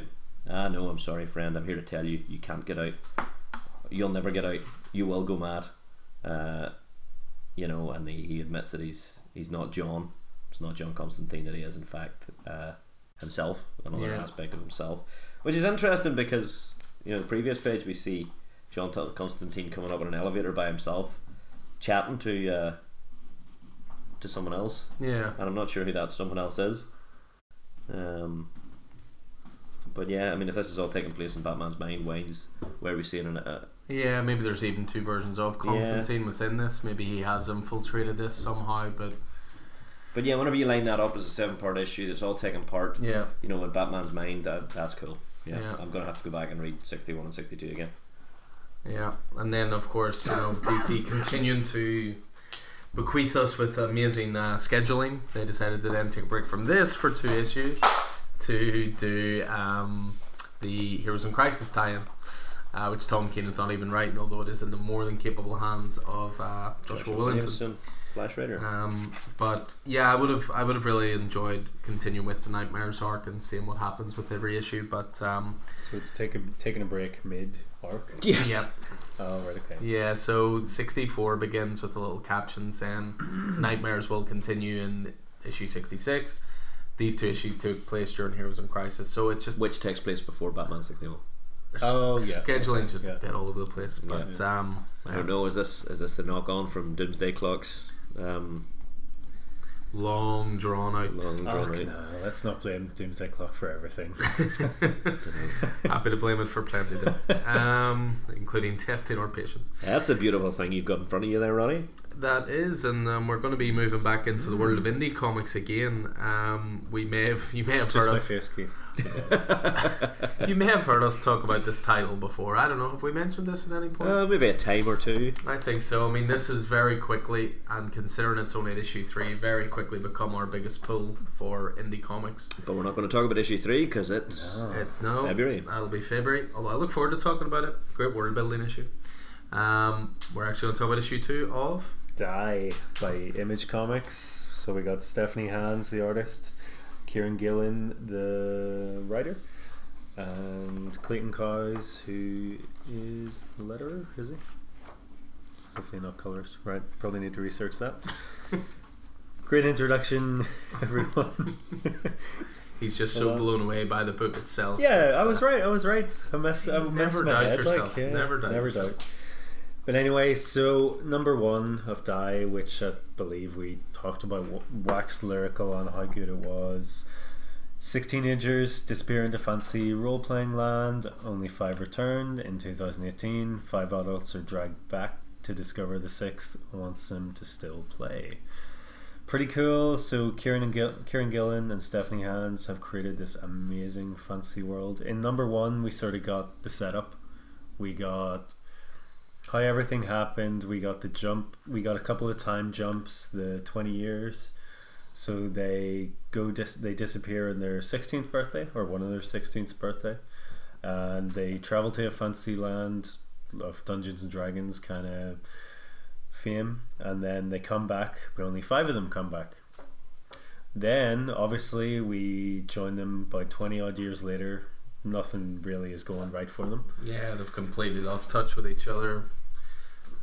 They also establishes very quickly they've never talked about what happened. Yeah, because they're not allowed to talk about what happened. Exactly. Yeah. We talk about fight. Whereas, so number 1, we got, there was sort of a little bit of nostalgia to it, like you were saying about, like, you know, your mum butting in to, like, they weren't old enough to go to the pub, but they weren't young enough to have a birthday. Yeah. Whereas I think number 2 is just, it's pretty much entirely within the Fantasyland, and it's bleak. The nostalgia, I think, has just completely vanished from it. These are people who don't want to be here. No, They've been here before. They've suffered through it. They don't want to be here again, and they're now adults. And they're also facing their demons for who they left there. Mm-hmm. And they're now re-inhabiting the characters that they lived as in the world they were in. And I love that page at the start, which shows you their dice the and their players, names and their character classes and what they're capable of. Yeah, I really like that sort of stuff. But anyway, so Saul is the one that never came back, and he's created a fantasy land. He's basically the Grandmaster now. Forgive me, because my Dungeons and Dragons knowledge isn't the best, so I'm going to defer to not at all. The only thing Dungeons and Dragons about this is the dice that they use, the 4-sided, 6-sided, 8-sided, 10-sided, 12-sided, 20-sided. But other than that, you're on your own, pal. Yeah. Damn, we need a Dungeons and Dragons. Well, to be honest, I don't think you need to know much about it, because the world building in it, I just love Stephanie Hans' art. I really want to. You can talk about the story, but I'll wax lyrical about this. You work away. Oh my goodness! I think I said last time. Every page of issue 1. Every page, every panel, just get in an art gallery. Yeah, I agree with that completely. And even the colors, there's so many. It's just such a different. It doesn't look like any other book on the shelf. You know, I I think the best indie titles, I mean, I've talked a lot about one called Deadly Class. One of the reasons I love that, one of the reasons I love Die, is they don't look like anything else on the shelf. No. And I'd also say one thing I did notice actually about it, I feel the dialogue, it's quite, not minimal, but there's, for like a fantasy comic like that, I would kind of expect quite a lot of dialogue and sort of, you know, technical lingo, that kind of thing, but I think it's quite breezy to read. Yeah, a lot of it's the equivalent of thought bubbles. You know, Yeah, we know how much you miss thought bubbles, Keith. But Like me, a thought bubble. but there's a cool giant bear that they fight. I think it's cool story wise. The crux of the issue seems to be discovering who their characters are. Yeah. Who they're playing now. Who Ash is the magic user type. The wizard, and just exactly who they are. Grief Knight. Yeah, the Grief Knight, and what they, yeah. and the cyberpunk who runs on like gold or something. Yeah. What is it? Yeah, Something like that. It's kind of so it's kind of discovering who the character classes are, a little bit about the world, and the consequences of things that they have done previously in this world coming back to very literally haunt them. Yeah, I mean the part towards the end of it where the past walks up and says hello. Lady Ash is talking about how she barely remembers a character, Sir Lane. And then it goes to her thoughts. I think we are honoured, and then it goes into his. Well, this is class because from a role playing point of view, Sir Liam is clearly a non-player character. Yeah, you know what I mean, and he's you as a player character, you meet this character, you interact with them, and in order to get the thing you want, and you forget about them. Yeah, and I mean this turns into quite a tragic story because the backstory for Sir Lane is, he was a Hungarian Knight of Kisses, Joy and Tapar. He was an adventurer. He was an adventure. And then it says, as he rode off, he said he would not rest until he had gazed upon my perfection one more. He dared me to use my power to make his words binding. I laughed and did so. And then he comes back, his eyes have all rotted out. He actually died a few years after they met. And he talks about how that oath will never be fulfilled. He's now undead and still hasn't looked upon her form. So yeah, as you say, it's very much their past and their decisions from the past coming back to haunt them. I love those reveals excuse me, as well, because it presents to you the world just right as it is, but it's the really the really good stuff is this missing period that you don't know about. That it's like, what has happened, and that's what you're going to be filled in on every issue. And then, I mean, the other thing is again, it's the link to the fact that it's a role playing game. They're in a role playing game. Yeah. So and Saul is the Grand Master. And has Saul created this world as a dungeon master? Has he created this world and these things, or because that's the one thing you have to remember is that the rules of the game apply, and the rules of role playing games and the tropes of role playing games. And I think a lot of what they're doing is they're depending on the fact that we do know some of these tropes and we're expecting certain things from them, and then they're turning them in their head. Yeah, which is kind of groovy. I mean, even looking through halfway through the issue, I mean, obviously Saul, who is the Grand Master, has now designed this world, and he's able to manipulate them here because there's a character coming down, who is the quote generic elf queen of the council from the Dreaming Lands. But what Saul has actually done is he has based the character on a girl that one of them fancied in upper sixth. Yeah. And it's like, I once saw her in a local amateur dramatics, blah blah blah blah. And then it says the queen doesn't exactly look like her. She looks like Maria Felt. Solomon is good at this. He always was. And the reason that the character who did fancy her in school is able to stand up to her is, he attacks her and kills her. And then they're all like, what are you doing? He says, wait for it. And one of them goes, she's a fallen. And he goes, of course she is. As if the elf princess was ever going to fuck me. So it's just, so that's what I mean. They're dependent on the tropes, and then they're twisting them. And this is due to become a role playing game. Yeah. Oh, Kieran really? Gillen's Oh, wow. writing the role playing game as well. So Yeah, so I think I know what our first foray into role my first foray into role playing game is going to be. Yeah, the world building of it's thoroughly excellent, and again, we don't want to go into too many spoilers further than this, but issue 3 world building is incredible. Yeah, I just have to it say is. Tolkien, and it gives you an idea where it's going. yeah, I haven't read it yet. Yeah, sit down and give it your full attention. There's so much in it. Like we said, late night read. Yeah, But another thing, not to wax lyrical about it, there's some really great, like a lot of books we actually discussed today, a lot of great back matter. Back matter. Yeah. Yeah, a little bit of an insight into a little bit more of an insight into the world and the way it's set up and Kieran Gillen's influences. And it's interesting because see at the back of number, and again it's not a spoiler, but the back of number 3 there's another editorial by Kieran Gillen, and he ends it by saying we'll get to letters next month, and I was just like, no, I don't want letters. I just want want back you to- matter. Yeah. I want your editorials to continue because you know he's just having a lot of fun with this world. But yeah, I mean it was obviously on our best of end of year list last year. It's probably keeps this quality up. It'll be on it again. And I see each cover they're spotlighting one of the main characters. Yeah, they are indeed. Yeah, just truly wonderful title. The biggest compliment any indie title can get for its quality and its popularity is it's now on its 3rd printing, and that doesn't happen a lot with indie comics. You know, it happens every so often with stuff like Saga, like obviously Walking Dead went through some prints, stuff like that. But modern indies, I have to say, not a lot of them go to 3rd prints. Not a lot of image books. Not really, no. Middle West went to a 2nd printing. Just obviously we were talking about it, but yeah, Die is as I say, the fact it's become our biggest indie pool, I think, is testament to its quality and people are enjoying it. Bigger than The Walking Dead. Yeah. Whoa. Well, Walking Dead at this point, you either read it or you don't, because it's so far into it. Yeah. You know, it's at 188 issues. You know, even a seasoned reader like Keith, he reads in trades. You know, you either read it or you don't. Walking Dead at this point, whereas this is fresh and new, and the hype is real, I think, with it. So It's always a joy whenever I come into the store and there's a Walking Dead trade in my pull list, and suddenly my pull list is costing twice as much as it normally would. I'll give that Mr. Miracle trade tomorrow as well. Yes. Cool. So that is Die number 2. So we will finish off we will spotlight a few other titles we did enjoy just very quickly, but the last one, just to talk at it a bit of length, again, is with Keith this time.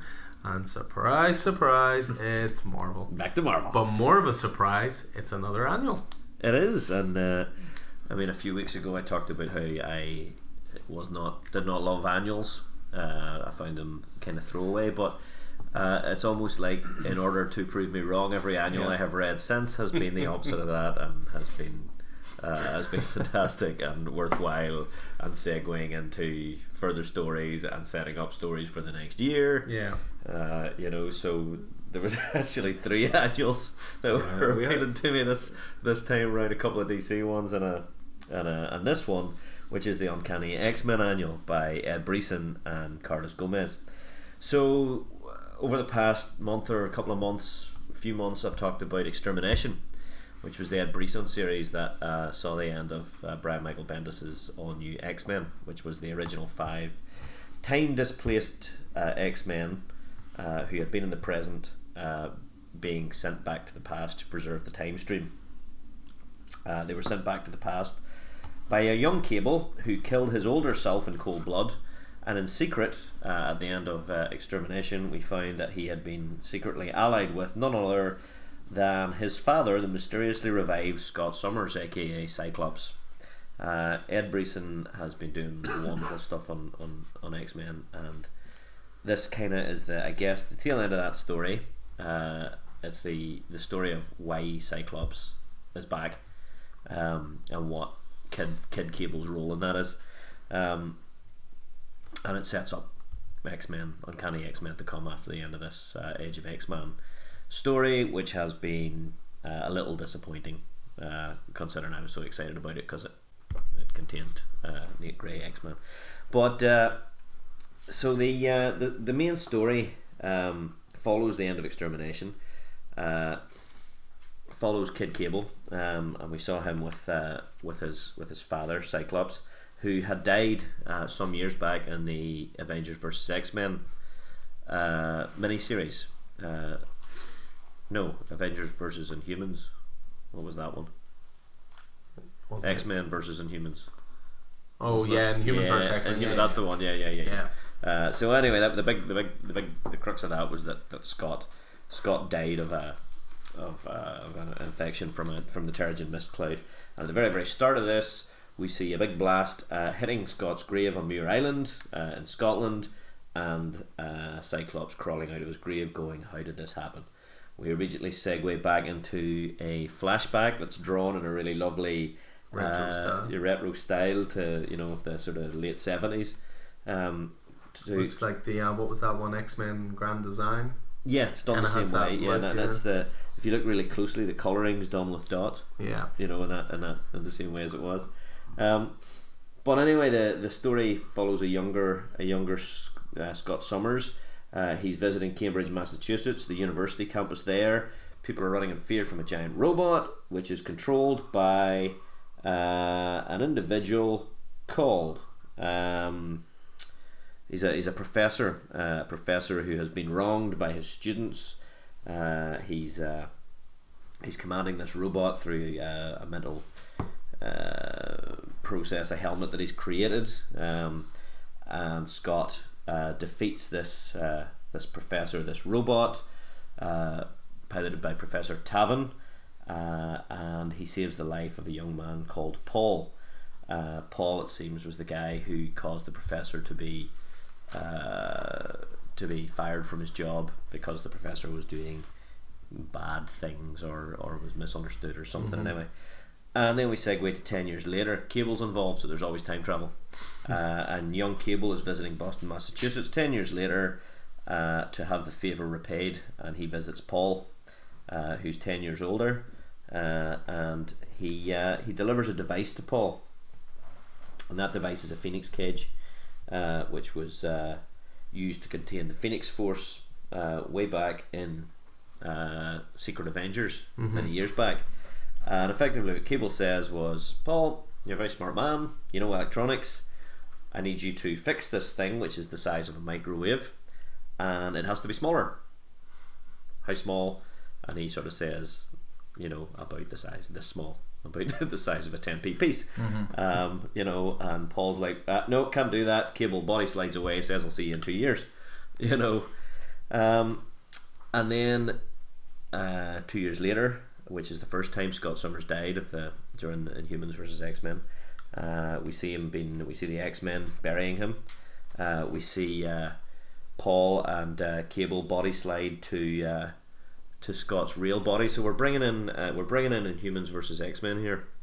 Back to that, we're bringing in Secret Avengers. We're bringing in Death of X, where we learn that it was that Scott has long been dead, and what they actually buried wasn't Scott. It was all Emma Frost, all her mind games. She perverted his memory, used it to incite a war between the mutants and the Inhumans, which was what actually happened. Scott had died a considerable time ago, and she had been projecting images of him into people's minds. It was quite macabre stuff. They implant this miniaturized Phoenix trap into Scott's heart, and then they bury him.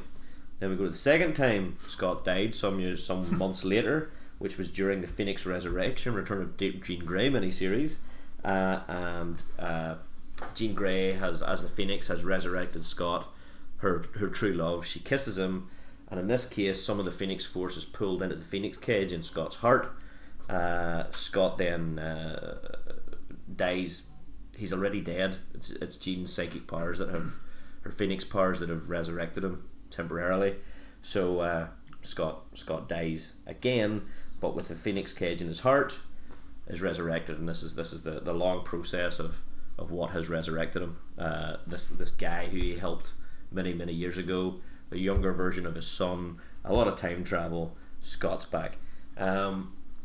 So it seems that young Cable has been keeping Scott hostage since that time.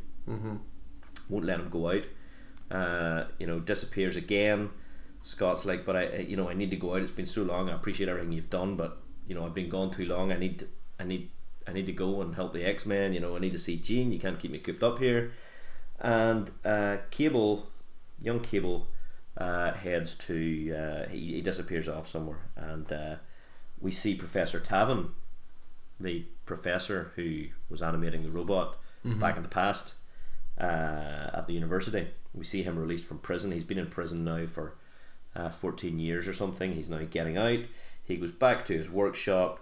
He finds Paul's address. Someone's been down here and has left Paul's address for him. Paul, remember, is the guy who caused him to be fired all those years ago. And someone's left, so the professor decides he's going on a revenge mission to get to kill this guy Paul for ruining his life. And we find that it's Cable. Cable has left the address for him. Young Cable has left the address and put Scott in a very difficult position. Cyclops now has one of two choices. In the current X-Men timeline, Uncanny X-Men, Nate Gray, X-Man, is screwing with the X-Men. He's destroying them. They've got very little chance of survival.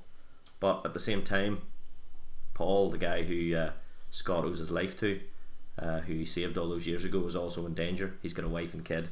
So Cable has put Scott into this position where he has to make this choice, and there's only one choice to make. Really, he's trying to discover if his resurrected father is the man he thinks he is, and Scott proves that he is by going to rescue Paul rather than rescue the X-Men. So it's great. It's a lovely story. He defeats Professor Taven again. He saves Paul's life again.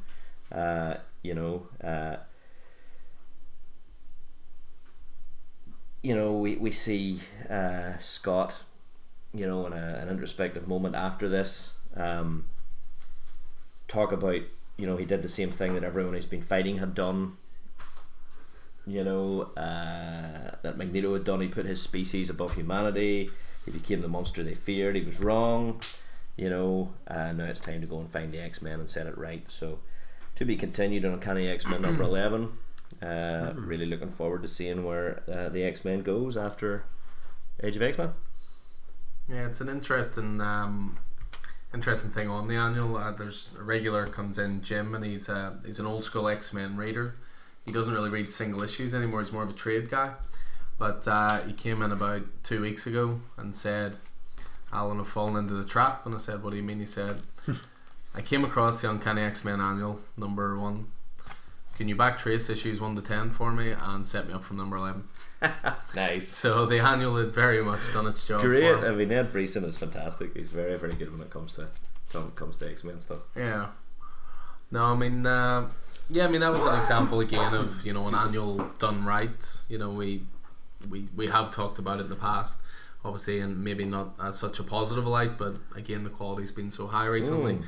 Sorry. No, please. No, I was just going to say, by the sounds of it, the ones we've talked about anyway are quite varied. So, like that X-Men one, I know Justice League had those ones had the core team on it. Yeah. But with the Spider-Man one, we all loved. With the Batman annual number 3, that was a different creative team. It was like, here you go. You not necessarily do whatever you want, but you tell a different story. You work away. But these other ones were like, this is an annual. This needs to tie into the story we're telling, or springboard. Do you think that's what it is, to get not necessarily new readers, but just to add to the story? I'm more excited about what's coming after that annual, that X-Men annual, than I am about what has happened before. Uncanny X-Men was a strange one because it was a weekly title as well. You either had to sign up for it straight away and not miss an issue, whereas this almost in a weird way gets you caught up, but it's now going to go monthly, I believe. So there is that element to it as well. But you just mentioned it there. Another one, we'll throw out a few more wee bits and pieces we enjoyed as well, but maybe not in so much detail. But another one that I really dug this month or in January I should say, was the Justice League annual. And great. Justice League we've talked about more and more in this podcast as being so uneven, but I do think it's had more ups and downs, but it's uneven. But you could have almost just ignored the entire Justice League run and read this directly after No Justice. Oh, I know suddenly Metal and No Justice make some sort of sense to me. Yeah, Yeah. you know, it's stick with Schneider, he will get you there. You're gonna save me a bit of money getting there, like. But yeah, this was very much just a direct follow up to those titles, as you say. It picked up directly after the Source Wall had been breached. The Green Lanterns had been protecting it, and it was now a new plan in place to try and fix that breach. And using the Titans from No Justice. Yeah, Yeah. absolutely. But it sort of ends in a way where Lex Luthor is able to capture one of those Titans and wants to drill it for knowledge. Showed it. Well, see, it's the Lex Luthor captures Perpetua, who is the individual who was held captive by the Source Wall. Yeah. Who I think is some sort of like god who created the DC universe. Yeah. From what I understand. Yeah, there's just some really interesting stuff they've thrown up in it. That the other thing is the universe only has like 3 weeks to remain in existence. It's now moving towards heat death, so the DC universe has 3 weeks to live. It's almost like it might be deceased. Well, soon. yeah. But yeah, I thought That's a really good point. See what you did. But yeah, I thought Justice League Annual, was great. A few other ones I'll just throw out very quickly. I thought Batman Who Laughs #2 again was very solid. Ended in an interesting way. Have you both read it? Yeah. So it ended with Commissioner Gordon going to see someone who he thinks can help him, and it was a big reveal, which was James Gordon's son. Now Keith actually messaged us almost straight away in the group chat that we have, saying, "Is this supposed to be some sort of big reveal? Who's Jim Gordon and why is he important?" Who's Jim Gordon Jr. essentially? It ties back to Scott Snyder's first ever Batman story, which was in Detective Comics 870 to 881, which was a storyline following James Jr. and he was a guy who'd been sent away for years. He had mental problems, but he was coming back to Gotham. He was almost like the forgotten, ugly stepchild of the Gordon family. They just sort of forgot he existed. But then suddenly the spate of killings were happening in Gotham. Was it him? Was it not? But yeah, that's a brilliant story called The Black Mirror. If you've never read it, worth going back to. Deadly Class came back. I was almost going to throw this in as a more detailed discussion, but I hate throwing spoilers for Deadly Class out there because this title just is. Yeah, I'm a trade reader, so thank you. Yeah, it's. I mean, to be honest, it's not quite a jumping on point for people, but it doesn't really progress the story. It sort of does a bit of a recap in an interesting way where it all takes place in Marcus's head. So it's not. It doesn't massively progress the story forward, but it's really, really interesting to read. TV show's now started. Totally digging it. I couldn't be happier with how it's going. Pardon me. Brilliantly cast. Sticks to the 80s aesthetic. Has 80s music soundtrack. Brilliant stuff. Another indie title, Criminal, came back. This is one that I'm a fan of. Brubaker Phillips, one of the dream teams of comics for me. Just always hard-boiled noir. It's always the guy who'll do one last job, the femme fatale who'll be the end of them, the guy who's trying to go straight. They're very well-worn tales, but these guys are some of the best around in terms of telling those stories, I think. Yeah, their Daredevil run's really good. Ed Brubaker's fantastic. Was it Sean Phillips did the artwork, was it? No, it escapes me now. I mean, talking of Daredevil, I threw out earlier as well that Daredevil #1 we'll talk about next month, but there was a great 5-issue mini-series, Man Without Fear, which linked the end of the death of Daredevil to this new #1. 5 issues was great. And then just one last shout out, just Martian Manhunter #2 continues to be crazy, wild, weird. It's fantastic, isn't weird it? fun in the DC universe. Was Michael Lark, wasn't it? Yep. Again, just there's not a title like it, I think. In the DC universe, bonkers, isn't it? It's crazy stuff, but it's so much fun. Yeah. So yeah, those were just the ones I wanted to shout out. Feel free to throw out whatever. For me, I'm loving Batman Beyond 27 and 28, the return of the Joker to the Batman Beyond universe. That is the original Joker. The Batman Beyond now has a Robin and his younger brother, and Nightwing. Well, not Nightwing. Dick Grayson has become involved. He's he's the mayor of Bloodhaven in this timeline, and he's come back to Gotham for a thing with his daughter, and he's a bit annoyed that Bruce is still fielding kids in the in the combat. Terry McGinnis and his younger brother Matt, and of course the Joker decides he's going to repeat one of his greatest hits. He tracks down the original Crowbar. Ooh. And he takes. Why am I not reading Batman Beyond? And he takes our new Robin hostage, and with the intention of retreading Death in the Family. So that's going really well. I'm really enjoying it. I really need to get into Batman Beyond. Yeah, I don't know why I'm not. Sounds great. I really enjoyed the Flash annual. Joshua Williamson, Collins, setting up what's coming next in the Flash. It was quite poignant. Obviously, Wally West has apparently died during Heroes in Crisis. This is Barry dealing with that. He goes into the Speed Force where Wally was before it started Rebirth. To try and find Wally. He can't find him there, but he does find his old partner Godspeed from the very start of Rebirth, start of Joshua Williams run. And Godspeed seems to be working for someone, one of Flash's old enemies, or someone who blames Flash for something. Godspeed has been tasked by this individual, this Big Bad, to get something from each of the speedsters, from Wally West, and what do you call him, Wallace West, a couple of other speedsters, Barry Allen. But during the process, he's trying to warn Barry. You know what I mean? So he seems to be under duress. Seems to be setting up what's coming next in Flash. You were supposed to read this after this week's release, or that week's release of Flash, and I failed miserably too. But it didn't make a huge difference. Yeah, they were actually released the same week, but there was no reading order given. As you said, that Justice League annual was really interesting. Seems critical to all things going forward in the DC universe. I really enjoyed Star Trek: The Next Generation 2020.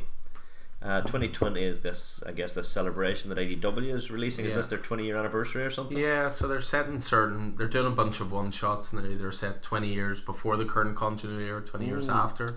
Done it with Star Trek, Transformers, Ghostbusters, My Little Pony. Yeah, a few different licenses. And they do license as well. But I mean, these IDW Star Trek comics are really getting me back into Star Trek. They were Broken and Through the Mirror, Terry Incognito, and the Q War sort of thing. But this, I guess, this 2020, the crux of it is that the stories are either set 20 years before the continuity or 20 years in the future of the continuity. So this follows Captain Picard that we all know and love, but 20 years in the past, whenever he was still the fresh captain of the USS Stargazer, with some glorious hair. With some glorious hair, and the art by J.K. Woodward is fantastic. You were showing it to us earlier. Absolutely gorgeous stuff. But the stories by Peter David, great writer. Is brilliant. He like a Star Trek writer? No, or is he pretty prolific comic writer? Peter David's written all sorts of stuff, Spider-Man and Scarlet Spider and all sorts of X Factor and a whole he's a prolific, as you say, prolific writer. I don't know what his history in Star Trek is, but this story so Jean-Luc Picard, we're used to him being the confident diplomatic captain of the USS Enterprise, but this was 20 years ago. He's still fresh, he's still unproven, he's not quite as self-confident, and the story follows his best buddy and his first officer, Jack Crusher, and Jack was his best friend. The name Crusher obviously is quite familiar to fans of Star Trek: The Next Generation, and Jack Crusher has just brought his new fiancée, Cadet Beverly Crusher, onto the ship, and Picard is not happy about this because she's not supposed to be here. She's a cadet, she's nothing but a distraction, so forth and so on. Picard beams down against his first officer's better wishes to a situation on a planet which is a little unstable. There's an insurrection on the planet. Picard is injured. The crux of it is that he commands Jack not to beam any Starfleet officer down to help him because he's already made that foolish decision to go, as the captain, to go down himself against his first officer's wishes. So Jack doesn't beam down any Starfleet officer. He beams down his wife, his fiance, who's a cadet and also a medic. And that's the start, I guess, of Picard and Beverly's friendship. But it's really fantastic seeing, a young version of Picard and the art, and it's just very good story. Very good story. Echoes of our Picard there, and so pretty cool. Really enjoyed it. We could talk about Die, we could talk about Middle West, we could talk about Oblivion Song. We could talk about Die. I don't know if you did talk about Middle West or Oblivion Song. No, third issue Middle West out as well now, but maybe next month. Great, really enjoying it. Rick and Morty versus Dungeons and Dragons, another IDW title that I really enjoyed. It's just finished. It was fabulous. They really captured the voices of Rick and Morty with that. Did you ever read any of Star Trek New Frontier? The novels? Yeah, I think I've Peter got a David couple of created those. those? There we are. Okay, I right. thought he had something there. Yeah. Maybe he's written beyond that as well. I don't know. You're reading Captain America, aren't you? Captain America's been good so far, yeah. Nahesi, I would say Coates. I don't know if it's Coates or Coates. Yeah. Start of a new story arc now. And one of the Kuberts, Adam Kubert. That's the start of the Captain of Nothing storyline. So it's been following. I guess there's a conspiracy going on against Captain America. Alexa Lukin and her newly resurrected husband Alexander Lukin, who was famous from Brubaker's Run as the host of the Red Skull. And something's going on. Her group, I can't remember what they're called. What do you call the group that she's formed? Some sort of alliance of bad dudes. I'm pretty That sure. is their full name. Thought that was our name. But Thunderbolt Ross has been was not Captain America's best friend, is not the best friend of any superhero, but he has been mysteriously killed, and Captain America is wanted for questioning. So this is the beginning of that storyline, and it's really beautifully written and beautifully illustrated. And it ends with Cap handing himself into custody, but without the shield, which he bequeaths to Sharon Carter, and we're going from there. So that was Captain America 7 was really good. Avengers 13 Legacy 703 by Aaron, who has come up again and again in our conversations today. How far are we off No Road Home or Launches tomorrow. Does it? Oh really? Yeah. There you are. There you go. But Aaron and Andrea Sorrentino tell the story of Iron Fist 1 million BC. So the Avengers of 1 million BC that Jason Aaron created. He's sort of sequentially spotlighting various members of the team. So this Iron Fist, of prehistory, has a history similar, well, not similar to Danny Rand. She is exiled from Kunlun whenever it appears on Earth. She's exiled because she's been teaching the cavemen of Earth martial arts, and that's to teach martial arts beyond her own culture as a crime. She ends up exiled. She ends up meeting Mephisto on her planet. She ends up defeating an army of gorillas. It's great. It's a good story. It's a great Iron Fist story. So it's most enjoyable. And lastly for me, Fantastic Four number 6, Dan Slott. We talked about the Fantastic Four wedding of Ben Grimm and Alicia Masters. So this is post-wedding, and for Slott's Fantastic Four, it's really, I think, now we've got the wedding out of the way, we've got the Fantastic Four back together out of the way, and number 6, I think, is the first issue that is a Fantastic Four story. The Fantastic Four are together. They are fighting Galactus and Doctor Doom. Nice. What else do you need? It's the start of a really solid Fantastic Four story. So if you're going to jump on the Fantastic Four, I would go for number 6, and you'll not be disappointed. I think that's it from me. Roddy? Nice. I didn't really have much else, to be honest. It hasn't already been covered. I just had Bloodborne, which was Bloodborne number 8, which is the final issue of the Healing Thirst. Just as always, Alice Cott and Piotr Kowalski, just absolutely fantastic stuff. It's just like looking at a nightmare. The art is absolutely fantastic, and it's like it just continues to be this like I don't know, faded horror mystery. And I'm not even the biggest fan of the game. I was more like a Dark Souls kind of fan, but like I did like Bloodborne, but I feel like what they've done with the mythology in the comic, I think it actually lends itself better to a comic. What's the gist? I had no idea it was a game. Well, okay. Your voice is going again. I'm gonna have to explain. Okay, well, it's a knight, and he wakes up in this world of Yharnam, and every time he dies, he gets he gets reincarnated and returns to the same place. Oh, he respawns. Yeah. So it's the mystery. It's basically the comic follows the mystery of him trying to find out what the hell is going on, basically. And is he in the game? Is that it? Is that where he's? I don't know how closely it follows the game. To be honest, I think it's like a side story. It's a different knight, but I'd have to look into that and research it. But yeah, it's a really horrifying book. Like, it's really bleak, really, really bleak. But if you like that sort of stuff, something a bit different from like Titan Comics, so like a really good, bloody, disgusting horror comic, you know. Wow. So I'd recommend it because, like, yeah, because I would say the two trades will be out by now. Yeah, the first trade was 4 issues, so this one will definitely be out not too long behind, I would say. Look forward to probably chatting about maybe the start of the next one.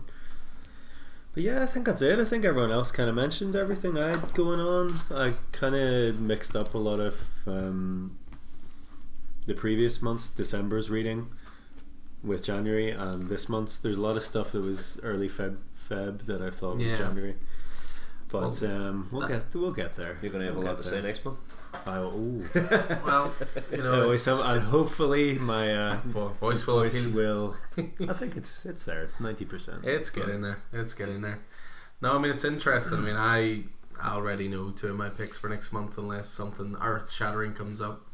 As I mentioned, Daredevil number 1 was brilliant, and there was a great 100-page spectacular for Superman called Man and Superman by Marv Wolfman, which is wonderful. Oh, wow. But I say that, and yet I've got my pile here for this week, and I see Gunning for Hits number 2. I see Annotated Marvels. Annotated Marvels looks sweet. Yeah. Magic Order number 6 is in there. So how did you get those before? Because I own a store. Yeah, delivery's always coming a Tuesday for a Wednesday, so even when they come really late like they did today. Whenever I say Marvels looks sweet, I mean it looks sweet from the distance. I can see it from here. we have you know, that's it. I promise I haven't shown anything early. Through the plastic cover, it looks great. But so we're all fairly much agreed. Gunning for Hits, Conan the Barbarian, you need to read. Yeah, they would be. I think they're the only really Unfriendly Neighborhood Spider-Man 2. They're the sort of and Aliens, I guess, if you can find a copy. But that's like I think we do well trying to get not jumping on points, but like new series, but also like marrying that with like a lot of ongoing stuff, you know. Well, I think if we had to nail it down to just one to agree on, I think I'd probably be Gunning for Hits. Gunning for Hits, yeah, absolutely. I have to say, just truly great example of what a comic can be, and the kind of comic that, as I mentioned before, even if you've never read a comic before in your life, you will enjoy this. If you have a passing interest in music. I mean, working in the music industry, I thought it was fantastic. It was really lovely. You know, now I just need to become a contract killer and we're good to go. But I mean, I find whenever I've read a book, and you know, I tend to, whenever I've got a read pile, the stuff that I read tends to go to the bottom, and I find whenever or it goes in my box, you know, to be filed away, and I find whenever a comic I've read comes out of the box and goes back to the bottom of the pile, so that whenever I finish reading all my new stuff, it's back at the top again because I want to read it again. Yeah. And that's what Gunning for Hits The was for ultimate me. compliment. So I look forward to reading it again just before I read number 2. Yeah, I think that's the way Yeah. to do it. Excellent. So that'll be everything from us now. Just over the 2 hour mark. That's pretty decent for us. Streamlining this. Yeah. We're streamlining this thing. We'll leave it there. So cheers to Keith. Cheers, Roddy. Yeah, Thank you very cheers. much. Pleasure as always. We'll see you guys again soon. See you soon. Bye.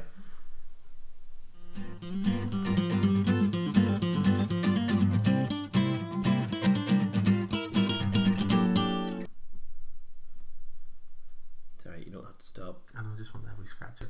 Nice.